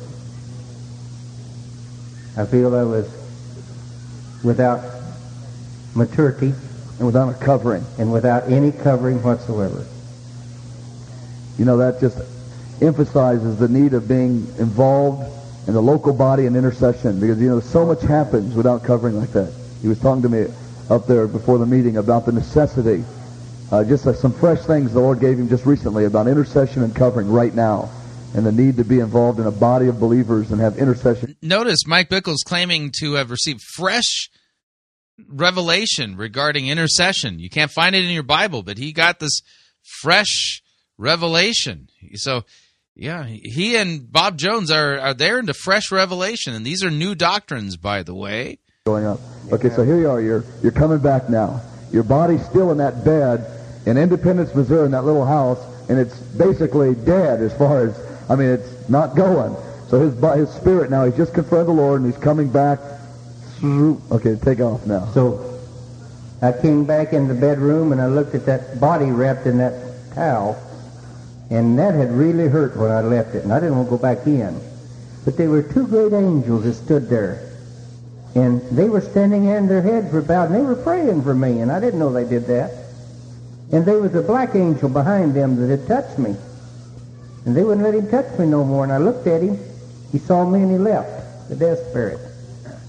And when he left, the 2 angels, they turned to one another, and they began to prophesy to one another. Okay, now I want to get this. So Bob's still in his bedroom, hovering over, looking at his body, looking at the angels, and as he said so many times, he said, oh, Lord, I'm not going back in that body. I'm not doing it. And so he's still in the spirit, watching all this happen, looking at himself, and he hears these angels talk. And the first angel began to prophesy. And he said, look, it shall begin in Kansas City. And I looked, and I began to see Arrowhead Stadium, which was called Truman Sports Complex. And the other angel said, yes, it began on the streets of Kansas City in the beginning. And when Pentecost fell in Topeka, where I was in the hospital at, a man was prayed for in Topeka, and he come to the streets of Kansas City. And as he was on the streets of Kansas City, his miracle happened in 1900. That's where Pentecost really began. So about 1906. And so, as I watched, those angels said, look, they're coming. And they'll be able to drive to this Truman Sports Complex within an hour from any place in Kansas City. Well, it's really easy for you to do it now, but you already been here in 75. All the streets and everything was tore up, and it'd take you an hour just to get downtown. But when it happened in 77, you could do it. And the other angel said there shall be 50,000 people that shall meet here out of the denominations. And they shall lift their hands in a unity that has not been seen before unto heaven. And as they did, it was like power come out of their hands, and they began to shoot holes in the darkness of the second heaven. And it's like rays of sunlight began to come down through those holes that those 50,000 people shot in those heavens. And then the other angel began to prophesy again and said, yes, that's just a tithe. A tithe. That's 10% of where 500,000 of them will meet in agreement for the nation. And then the other angel, he began to prophesy and says, yes. And as they begin there, so will it begin in the heart of this city and in the heartlands. And I looked downtown, and I saw it around 15th and Troost. It was like a great atomic bomb went off. And it was like a great bowl of light was put over that place. And I thought, oh no, we're going to be bombed with atomic warfare. But the angels, they looked, and as I looked, people were people that this light touched would just start to dance and sing and twirl. And other people within a block or so of it, it didn't even affect. But I saw this thing, it exploded and went all over the world. And it went at the speed of light all over the world, and it affected everybody that way. And the angels began to speak, and it shall begin here as a great explosion of light, the second Adam's light. More powerful than any atomic bomb you'll ever see. And he said, as it shall begin in the heartlands, so as it always begins in the heart of a man. And it's beginning in the heart of men this very day. And you're to stay in Kansas City, because this is where you're to be, and this is where I'll bring the body that you're to touch. And so, in the years to past, without that word, I would have sure left this town. And the first thing took place in 77, Truman Sports Complex. So Bob Jones kind of regaling us with, the initial stuff that leads to the Kansas City prophets. This is complete cuckoo banana town stuff that we're listening to here. Why Truman? Because a man by the name of Harry Truman in 48 agreed with God in Scripture and said that Israel should be a nation. He didn't intend to. It's just he had a Jewish friend, and that Jewish friend got on a plane and went to D.C. in 48. He had been his partner here and had a talk with him, and Harry Truman gave him orders to recognize Israel immediately. And when he did that, God put honor to his name for simply agreeing with Israel's purpose. The Christian church that's been raised up today has two purposes. Salvation. No, it doesn't. The church has one until Jesus returns, and that's to make disciples of all nations. And that would include Israel. who presently is extremely hostile to biblical Christianity. Tough place to evangelize and to preach Christ and Him crucified for our sins. In Israel. That's right. And the reason that the name Harry Truman will be remembered in the last day church is because he agreed with the purpose of Israel. So the first one took place in 1977. There were 50,000 people that come to Arrowhead Stadium.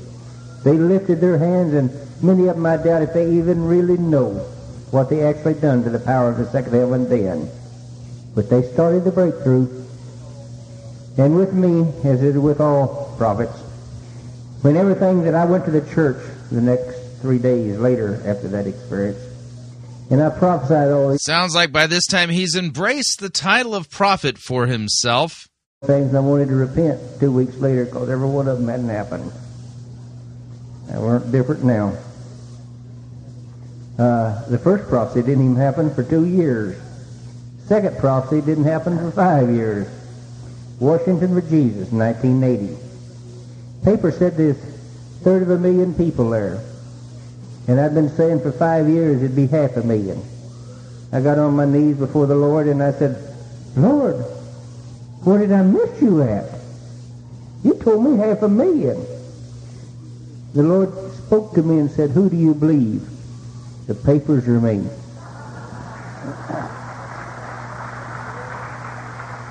I'm going to tell you, there was 500,000 people in Washington for Jesus.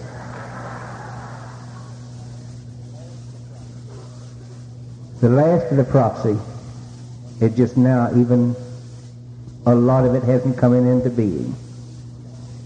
The Spirit of the Lord is just moving now in this town after all those years, beginning to bring the body in and the people in, that He's going to anoint like an explosion. Explosion absolutely will. Now, what year do you think this was delivered?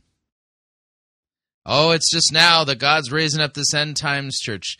It's happening right now.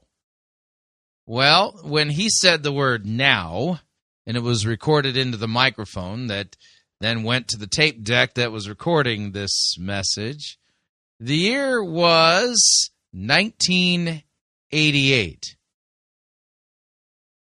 Yep, 30 years ago. This is 30 years ago. Come in praise. And that praise will go throughout the land. Praise clears the mind and reveals the Shekinah glory of God. And for years we've known. Where in Scripture does it say that praise reveals the Shekinah glory of God? Not familiar with that passage. That the glory would come in praise. To strengthen the body so that we might bring those who are called to salvation in. So I have remained here and have waited. And I spoke. When I came back, I began to speak immediately. I want to tell you something. After the angels quit prophesying, they were 2 large angels. I didn't know who they are, but I do now. Every time the Lord has used me where somebody say that they had gone on and wasn't in the body anymore, and I prayed for them, they come back and were healed. They saw them 2 big angels. A man once even called them great big nurses. There was 2 nurses at his resurrection too. There were 2 great angels at his resurrection. Those resurrection angels are around today, and they're getting ready to come to where real ministers of God begin to pray, and the power of God will be revealed.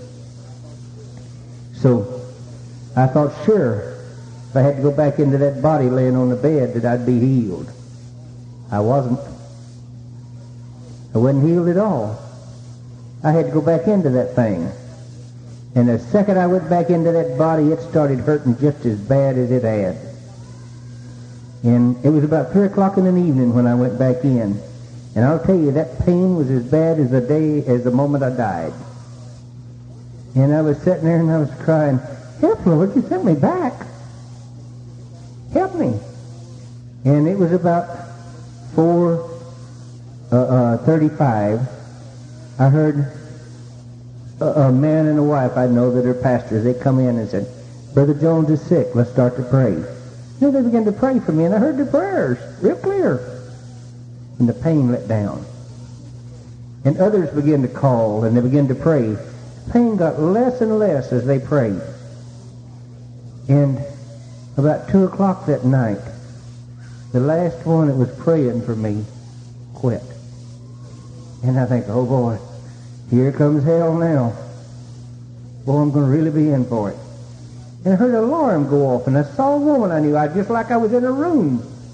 And she got up, an old woman, she was a widow woman. And she had to work the next day. She had to work Saturday. She worked in a department store. She got up at 2 o'clock and began to pray. And I went to sleep. And she had to quit praying and get ready to go to work at 6 o'clock. And when she quit praying, I woke up. I slept. I knew what power that prayer's got in it. It keeps you alive. So all day they prayed for me. Every time they prayed for me, I got better. People come over and prayed for me. And the minute that things had happened or the ball games had come on that Saturday, the prayer would go down. My pain would go up.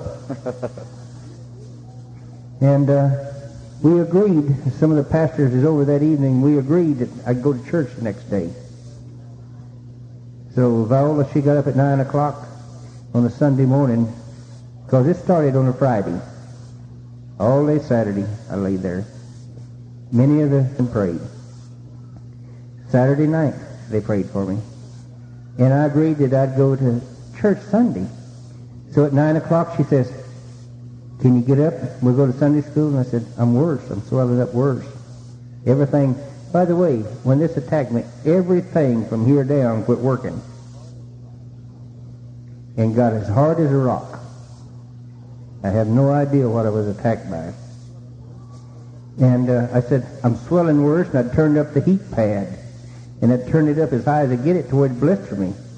But I'd rather have that heat on that blister to try to ease some of the pain that was in my stomach.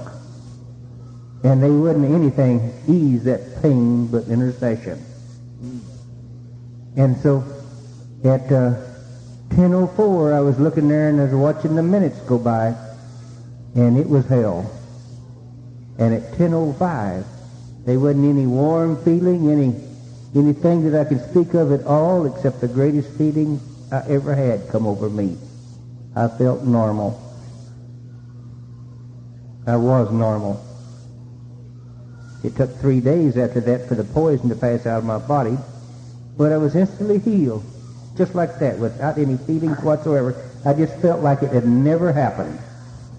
I immediately got up and went to church and testified of it. Brought all of these prophecies that I've just spoke there this day.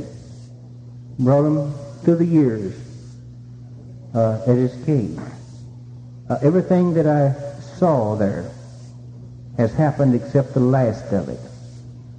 There's going to be like a great outpouring, like an atomic blast.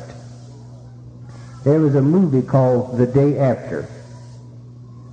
I saw that thing. It showed Kansas City and Topeka, Kansas being bombed. That was exactly the counterfeit of what I seen. I saw the body of Christ coming together in a unity and in a praise like the world has never seen. They saw the destruction coming like I've never seen. I saw the glory coming to destroy the kingdom of darkness like the world's never seen.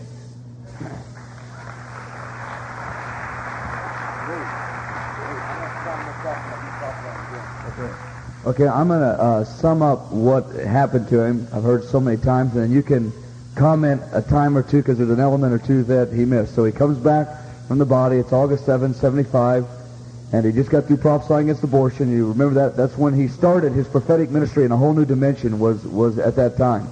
So he comes back. He sees the two 8-foot angels talking to one another. They didn't even recognize Bob's presence. I've heard him say it several times. It was like I was eavesdropping on them. The big black spirit was behind him, trying to get to touch Bob's body again, trying to get at it, but the two angels were guarding it. Bob looks down at his body and says, I'm not going back in that thing again. And then he hears them talking to one another. And the one angel said to the other, there's going to be a great outpouring of the Spirit of God. And then that's when the other angel says, when will it be and where will it start? He said that to him. And then he said, as revival always starts in the heart of a man, so also I'm going to begin an outpouring in the heart of this nation. And it will be as the natural... You'll note, Mike Bickle thinks this is the gospel truth, that this is the Word of God. Rock solid, ironclad, infallible, just like the Bible itself. Bread of the earth, you can talk about that in a second, I'll just leave that with you. He says the 500-mile radius, so also spiritual bread will come.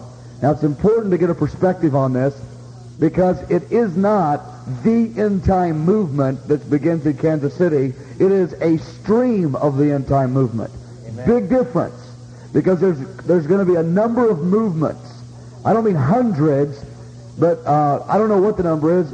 John Paul says the Lord told him there's going to be 12 major streams. Amen. That are going to begin in America. We don't know about the ones beginning other places. 12 major streams that will begin in America that will touch the nations of the earth. And a major stream is in reference to the number of people it touches. It's talking about in terms of size. And what the Lord was telling Bob is not the move of God in the earth would start in Kansas City, but there would be a stream that would begin in the heart of the nation, a movement. And he began to talk to him, and he said, I'm going to make you a seer for that movement. Although Bob has been a seer for other groups as well, but his primary calling was to be a seer for the movement that would begin in the heart of the nation, and the Lord gave him 12 signs that would verify the truth of that. And those 12 signs would happen in the natural, so that the truth of the outpouring in the Spirit, he could believe it. The first sign, he said 50,000 will gather, and that was the Arrowhead Stadium of the charismatic or Catholic thing in 77. He said after that, it won't be 50,000, it'll be 500,000 in the nation's capital. He said, for this move that begins in this city will touch the nation as well. And that will be a sign. You'll see a gathering in here, in the city, and one in the capital, which speaks of the nation. And that only was in reference to this particular movement, because a number of other movements will start in that city and touch the nation as well. And I'm sure they have visions about Washington, D.C., which are representative of the nation, not that city, more times than not. And so he gave him 12 different signs. One was Mount St. Helen erupting. He began to talk to him about that. So Bob goes back into his body. 3 days, he's not healed. He's in agonizing pain, which he couldn't understand why. He gets healed, goes to church Sunday. He gets up and says, 50,000 people are going to gather in Truman Sports Complex. That's Arrowhead Stadium. It was named after Truman. 50,000 are gathering. And the little church he was at said, what? Because he thought it was going to happen immediately. He says, then right after that, there will be 500,000 in the nation. And they said, what? And, a couple of years go by, and they don't understand it, because it's 5 years later before that ever happens in Washington for Jesus. Now, though God had many reasons for the Washington for Jesus, he was using that event, just using it as a confirmation to Bob. The whole experience wasn't for this purpose, but it was to be a sign to him, because the Lord was showing him the future. And he said, I'm going to show you 12 signs. One was Mount St. Helen. He began to talk about a great volcano erupting, and it never happened for a few years. And the people began to call him a false prophet, because he didn't know there was time lags in the things that he saw. And he was telling everybody, going around saying everything. And but let me say again that there is a movement, one of John Paul says 12, a major movement that is going to begin in this city. There's 11 others. Now, I'm assuming the John Paul he's referring to is the late John Paul Jones. If the number 12 is right, he's the only one that's had it. We haven't had that number 12 confirmed by revelation, but sounds like a good number. I like it. I think that the sense of it's true, although we're waiting, because it says let every fact be confirmed by 2 witnesses. We're waiting for a confirmation of that before we speak it adamantly. But there will be also a number of minor movements. Significant, but minor, because they'll only affect maybe 10 or 20 or 30,000 people. Major movements will touch tens of millions. And he said, you will see a movement in the heart of this nation that will have a global outreach of the glory of God. And then he showed him the exact picture of what was to take place on TV on the day after when the bomb hit two places, Kansas City and Washington, D.C. is the two places the bomb hit. Exactly like his vision. And the white light that went radiating through the city in the spirit was the exact picture of the white light on the television screen. I remember where I was at and watching this with a group of people, and I got up and I went and talked to Bob afterwards, called him on the phone. I said, Bob, was that what you saw? Because when that white light went radiating on that TV screen, and most people saw it, the ratings afterwards says that it was the most watched TV show in history up to that point in time. And so I'm sure most of you saw that because it was so advertised. And that 10 to 15 second scene where the white light went right through the city, Bob said that's exactly the vision I saw right in front of me, was that white light. He goes, it was exactly that vision. He said it's the Lord speaking in the natural, though they don't understand it, though it's a counterfeit because the Lord means it for good and they showed it for evil. And then the second bomb was the one in Washington, D.C., and which was parallel to his vision so much. The thing that I found interesting about that vision is how he said that white light went radiating through the city, and the people that it would touch would be filled with the glory. All this focus on the ravings of a guy who spent time in an insane asylum, admitted that he was a drunk, and he's quite the teller of tall tales, and the theology in this thing already contradicts Scripture. And boy, what a mess this whole thing is. And like I said, Mike Bickle just is slurping this up. He thinks this is rock solid word of God that we're hearing here. No, we're not. God, and they would dance, and the dance was spoke of at that point in time in that vision. But they'd be filled with glory. But he said the thing he couldn't understand is how that white light filled the city, but thousands of people, even in the midst of an explosion in the Spirit, did not even know a move of God was going on in the city. That thousands were going on about their business, and that someone would say, what do you think about the things happening in the Spirit? They'd say, we don't even know there's white light in the city. What do you mean, the Spirit of God in the city? And he said it was very confusing to him that something that explosive could happen and people in the city not even know about it. And that it was, I don't know, I don't understand that fully. So this was a reference concerning this movement that the Lord's talked to us so many times about, because the great thing that the Lord sent Bob to do was to get us to believe in a movement that would have a global dimensions. In our desire to have faith for that movement, he never ever wanted us to think that this movement was the movement. Big difference. It's not the movement. According, I said to John Paul again, there's 11 other movements that will be just as mighty that will touch the earth in terms of numbers. And the Lord told Bob we were to cross-pollinate with those movements. We were to serve them. They would serve us. And that the movement that we were responsible to be involved in would begin in Kansas City, but it would touch many, many cities in America. Many cities would accept the promises of this movement because God ordained them for those cities, though it began in this city. And many nations would come under the promise and the anointing of this movement. And so that's just to give you a little perspective. Now talk about the 500 miles and the natural, food and stuff like that. In this vision, this Heartland vision, this city here that I was to remain in would become a shipping point. And it would ship the Word of God with the natural bread of God and the natural grain. It would be a place of releasing natural grain to all over the world with the spiritual bread or the spiritual grain. Both was to go. But there would be a natural release of natural grain at the time that explosion would come, because great famines would be on the world. In Kansas City, in the area around here within a 500-mile radius, would have rain. And it would be a time of great weather pattern changes. And this would be a grain center. And we would be feeding people as we gave them the words of life too. And both things was to leave here. And I saw that within a 500-mile radius, and I've looked at it and I've heard people tell me this, that most of the surplus food that's grown in the world today is grown in a 500-mile radius of where you sit right now. I have asked the Lord many times how this could be, and the Lord is saying this word to me over and over. It will be because those that pray will receive, and those who don't won't. Prayer and intercession will begin to release rains and mercy and grace. And therefore He's raising up His people to pray so that the rains will come. And therefore He's going to have rain within a 500-mile radius of here, just because the body of Christ will mature to that place to where they can ask and believe and receive. Yeah, this definitely has not happened. False prophecy here.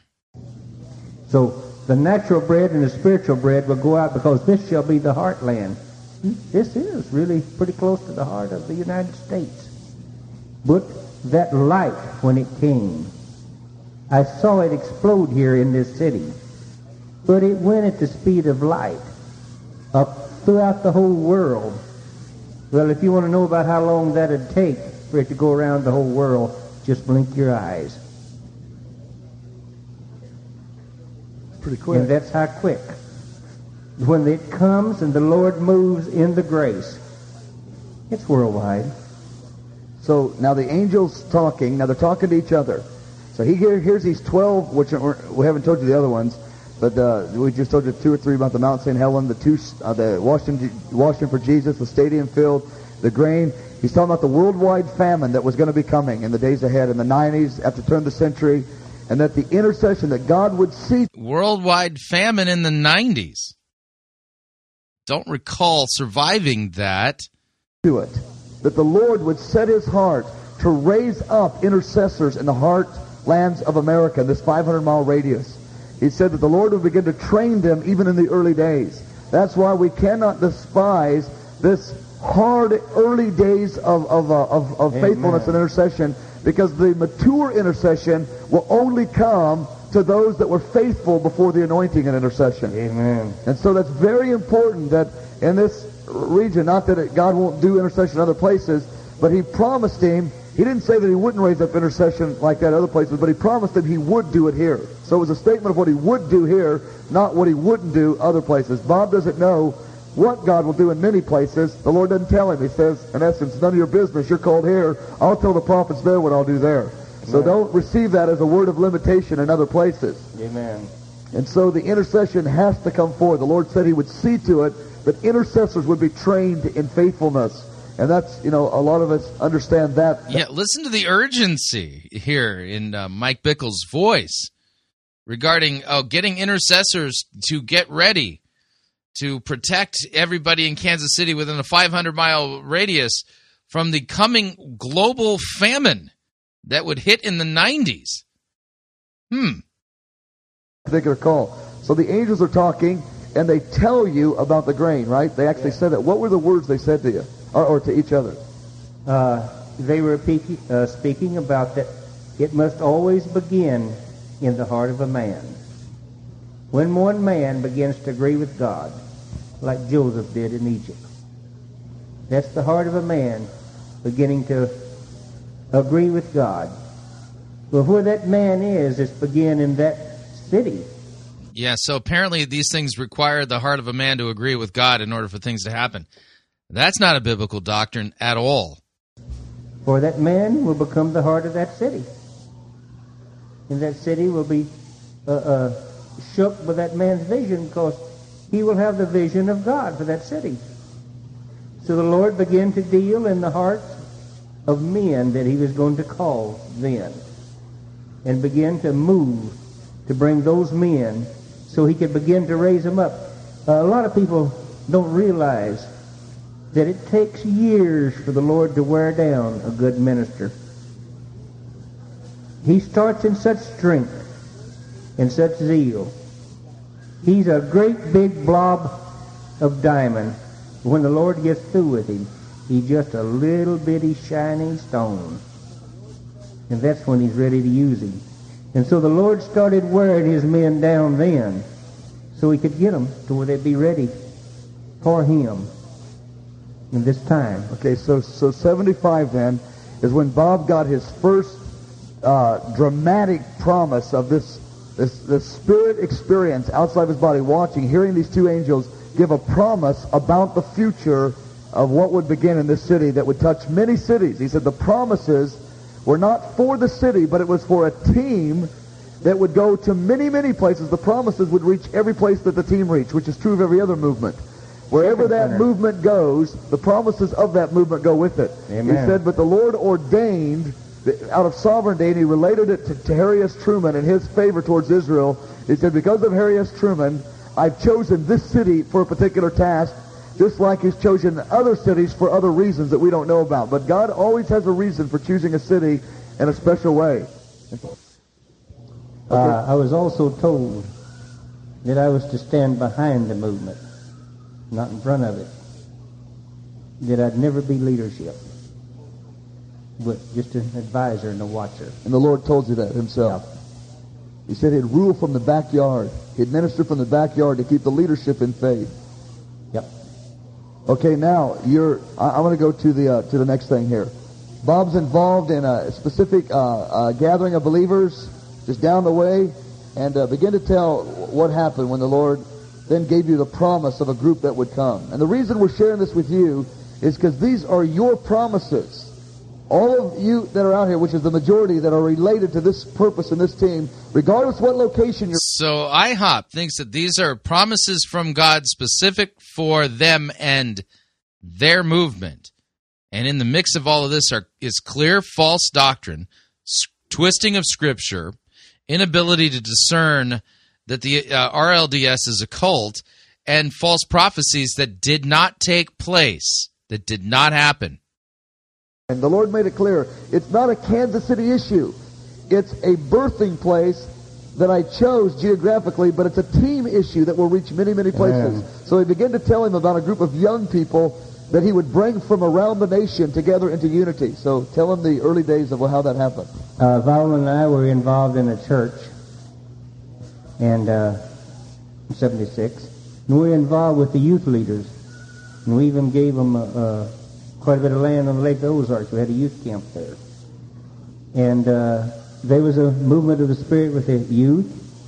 But also there was a pull of the youth into immorality and drugs and alcohol. And the Lord would tell me what they were doing. I had to warn them. And it got dangerous. And still they wouldn't turn from it. So I went and warned a couple of the youth leaders twice that Paul and I, we dearly loved them. They were like our son and our daughter. And I warned them, but they really got upset the last time I warned them. And 2 days later, they were both dead. I warned them about motorcycle, and they were killed on a motorcycle 2 days later. It's because they were in sin. Is why it was. It wasn't that the enemy could just take them, but he warned the enemy was seeking to take them. And they said, forget it, we're not getting rid of our sin. And that motorcycle was part of the sin. And so they were killed, and even in the funeral I brought another word. It kept coming. And that was that I'd heard the church brag just before that, 10 years we haven't had a death. Oh, don't get into pride or brag. Man, you open the door to the devil every time. As they were burying them, the Lord told me, this isn't the last. And they'll be young people. They won't be old. Well, the next day, we got a call from another young man that was in the Navy, and he'd went to Swope Park with a couple of black Muslims, and he got drunk, and he tried to swim in the lagoon out there, and he'd drowned. 2 or 3 days later, a man ran off the road and was killed. And these were young family men. They just died one after another. And the women of the church began to look at me and said, don't let him look at your husband. A man can curse you and you'll die. So always all kind of stuff that started going on. And I got so depressed because the young ones are dying. And what bothered me the most is, Paul and I, we had some blood kin in there too. And you know, you'd think that'd scare hell out of them, but it didn't. They started running to drugs and alcohol to forget it. And they went into immorality, and some of them has never come back to the Lord since then. So 7 young people under 30 died in a 6-week period. And Bob had given himself fully to this group, and he was so depressed because the group rejected him. And then he called in some sin in the leadership about immorality, and they threw him out of the church. They said, "We don't want you here again." And they cast him out, and and within weeks, the immorality in the leadership took place, and the people left their spouses, took money from the church. So Bob saw 7 young people under 30 die in 6 weeks. They said, "You cursed them. You're the one that cursed the leadership. Get out of here." And so Bob, brokenhearted, and Viola drew back to the church because they were kicked out of it, and said, "Lord, is there any future? Is there anything we can do? And how are we to view this?" They were sick at heart for months and months. And I just went to bed and turned my face to the wall and said, "Lord, you told me, but they're getting worse, and they've left the church now." And the Lord then began to speak to me and said, "Bob, even as written upon your forehead, I've written the golden mitre upon your forehead." I didn't understand it then, but the golden mitre is typical of the writing of the Lord on your forehead that says, "Holiness unto the Lord." Even if I've written upon your head, there's coming an army, and there'll be a young group, and you'll be old and white-headed when they come. Now this was in 76, right? Yeah. And they'll want you to go to war with them. And you'll feel you're too old then, but you won't be. These are those that won't be killed by any natural catastrophe or natural atomic bomb. Neither will they be killed in sin. You can tell them that from the beginning. And I saw them, and they came, and they were all young soldiers. And they were all of them at first was under 30. And their women were soldiers just like they. And they came, and the Lord says, "They'll be faithful to me. They will not back up on me, neither will they sin. They'll be the real thing, and they'll come. If you'll just turn your face from the wall and believe, I'll bring it to pass." So through the years, he began to speak these things many times to me. The anointing increased when me and Viola, we went to another church. The anointing increased immediately. Signs and wonders did too. And then all of a sudden the Lord said to me, "Bob, you're going to some of the churches and you're building things that I'm not in. I want you to lay the anointing down, and I want you to go home and pray." And I said, "Boy, I've never heard of that one before, Lord, but I know what you spoke to me." Lay the anointing down. How does one lay down an anointing? There comes a time that even you must be willing to lay down the anointing, the miracle-working anointing. Yeah, how does one do that exactly? Can you just kind of leave it over in a corner in your house? If the Lord asked for it, Viola and I did. And we were quiet for about 3 years, and he'd speak these things to us. In that time, he'd keep talking to me about crazy things, about, he'd speak to me audibly that I knew it was the Lord that spoke. And he'd tell me to write it down, like, when Major General Alexander comes, I'll be calling my officers of my army together. And I thought for sure we would find out who General Alexander is now, and so he was a military officer I knew, and I just went and asked him to check the Pentagon, and he did. And there wasn't no Major General Alexander in our armies. Not yet. And so I would go back and I'd think, "Lord, why are you telling me all these things? Why don't you quit telling me? Tell me something I can understand." And then he'd speak the certain characteristics of that the army would be. And so I would go to church and I would tell them, "I'll be with you for a while and help you, but there'll be a group come. And when they come, I'm going to join them." Okay, I'm going to step back a second because I heard this so much in 83 and 84 that, it so impacted me, just the emotion of what Bob and Viola went through, that saw for a number of years, Bob says 50 to 100 visions of this army that was going to be coming, that would be planted in many places across America. But the beginning of the army would come and begin in Kansas City. Yes. And he said the army would not all be young people, but it would be, the majority of them would be young people. So he saw it as young people's army, though he had a number of choice servants, one that he saved here and one that he saved there, that were older men and women. And so don't get an overbalance on that. But he saw just multitudes of young ones. Yes. And so he saw it as a young people's army, but it was not exclusively young people, but he saw the majority of them were young people. But there were a number that he had hidden for this day. And the Lord said, Bob, he was so depressed. He said, there's a group of young people coming. And this was it's always touched me so deeply. He said, they will not reject me. And you can tell them from the beginning. You can tell them that from the beginning. And he says, and Bob, they will never ever reject you. He says, this group rejected me and came into judgment, and they rejected you. But he said, be patient, for I will raise up a family that will never... So rejecting Bob Jones ends up with God rejecting you. Consider the implications of that. So in order to be really in with God, and for God to be positively disposed towards you, it's no longer enough for you to believe in Jesus. Nope, you have to also believe that Bob Jones is a true prophet. Because, I mean, look at all those young people who were killed in the other church that Bob was a part of. You see? Yep, so you don't want to upset God by opposing Bob Jones. Yeah, I mean, it could have eternal consequences, apparently. Never reject you again. And Bob was that was his hope, that would happen through all those years. He said, Lord, where's the family coming? And just dialogue about some of the disappointment and the impatience of waiting for that. I never was one that liked to be a church hopper. I like to find a church and sit down and move in and become family. I mean, I never did like to go from church to church.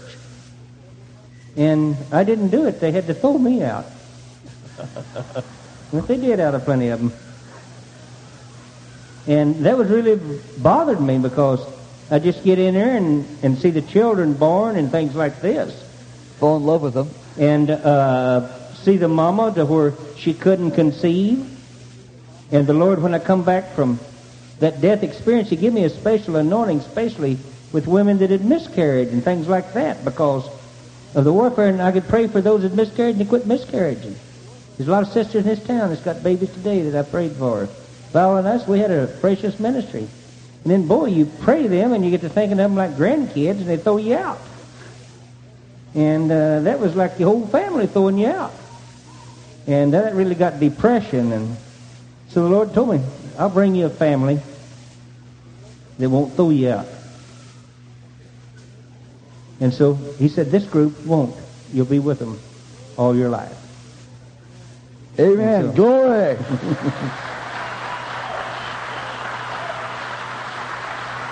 Apparently referring to IHOP. Yeah, the IHOP family. They've embraced Bob Jones. You don't have to worry about the youth being killed by God for rejecting Bob Jones there at IHOP. Yeah, I think you kind of get the gist of these really interesting, tall stories, and like I've been pointing out along the way, he's been contradicting Scripture. The Holy Spirit clearly didn't inform him that the RLDS is a cult. If you don't believe in Bob Jones, God's going to oppose you and may kill the youth in your church. Strange doctrines like that. And don't forget the false prophecy regarding the worldwide famine in the 90s. But don't worry, Kansas City would be spared by intercessors. Yeah. So, and Mike Bickle, this is all part of his past. Bob Jones is part of the DNA of the International House of Prayer. Even though he's passed on to receive his reward. Oh yeah, and I'm sure he will. He was richly rewarded for all this false prophecy and false doctrine by Christ. Yeah, very strange stuff. Just wait till tomorrow's episode of Fighting for the Faith. I think you'll find it quite fascinating and helpful. Yeah, in the midst of all this, God's word was left in the dust. We didn't hear anything about Christ, but man, we sure did hear a lot about the exploits of the prophet, Bob Jones. So what'd you think? Love to get your feedback. If you'd like to email me regarding anything you've heard on this edition or any previous editions of Fighting for the Faith, you can do so. My email address is talkback@fightingforthefaith.com. Or you could subscribe on Facebook, facebook.com/Pirate Christian. Follow me on Twitter, my name there, @Pirate Christian. Till tomorrow, may God richly bless you in the grace and mercy won by Jesus Christ in his vicarious death on the cross for all of your sins. Amen.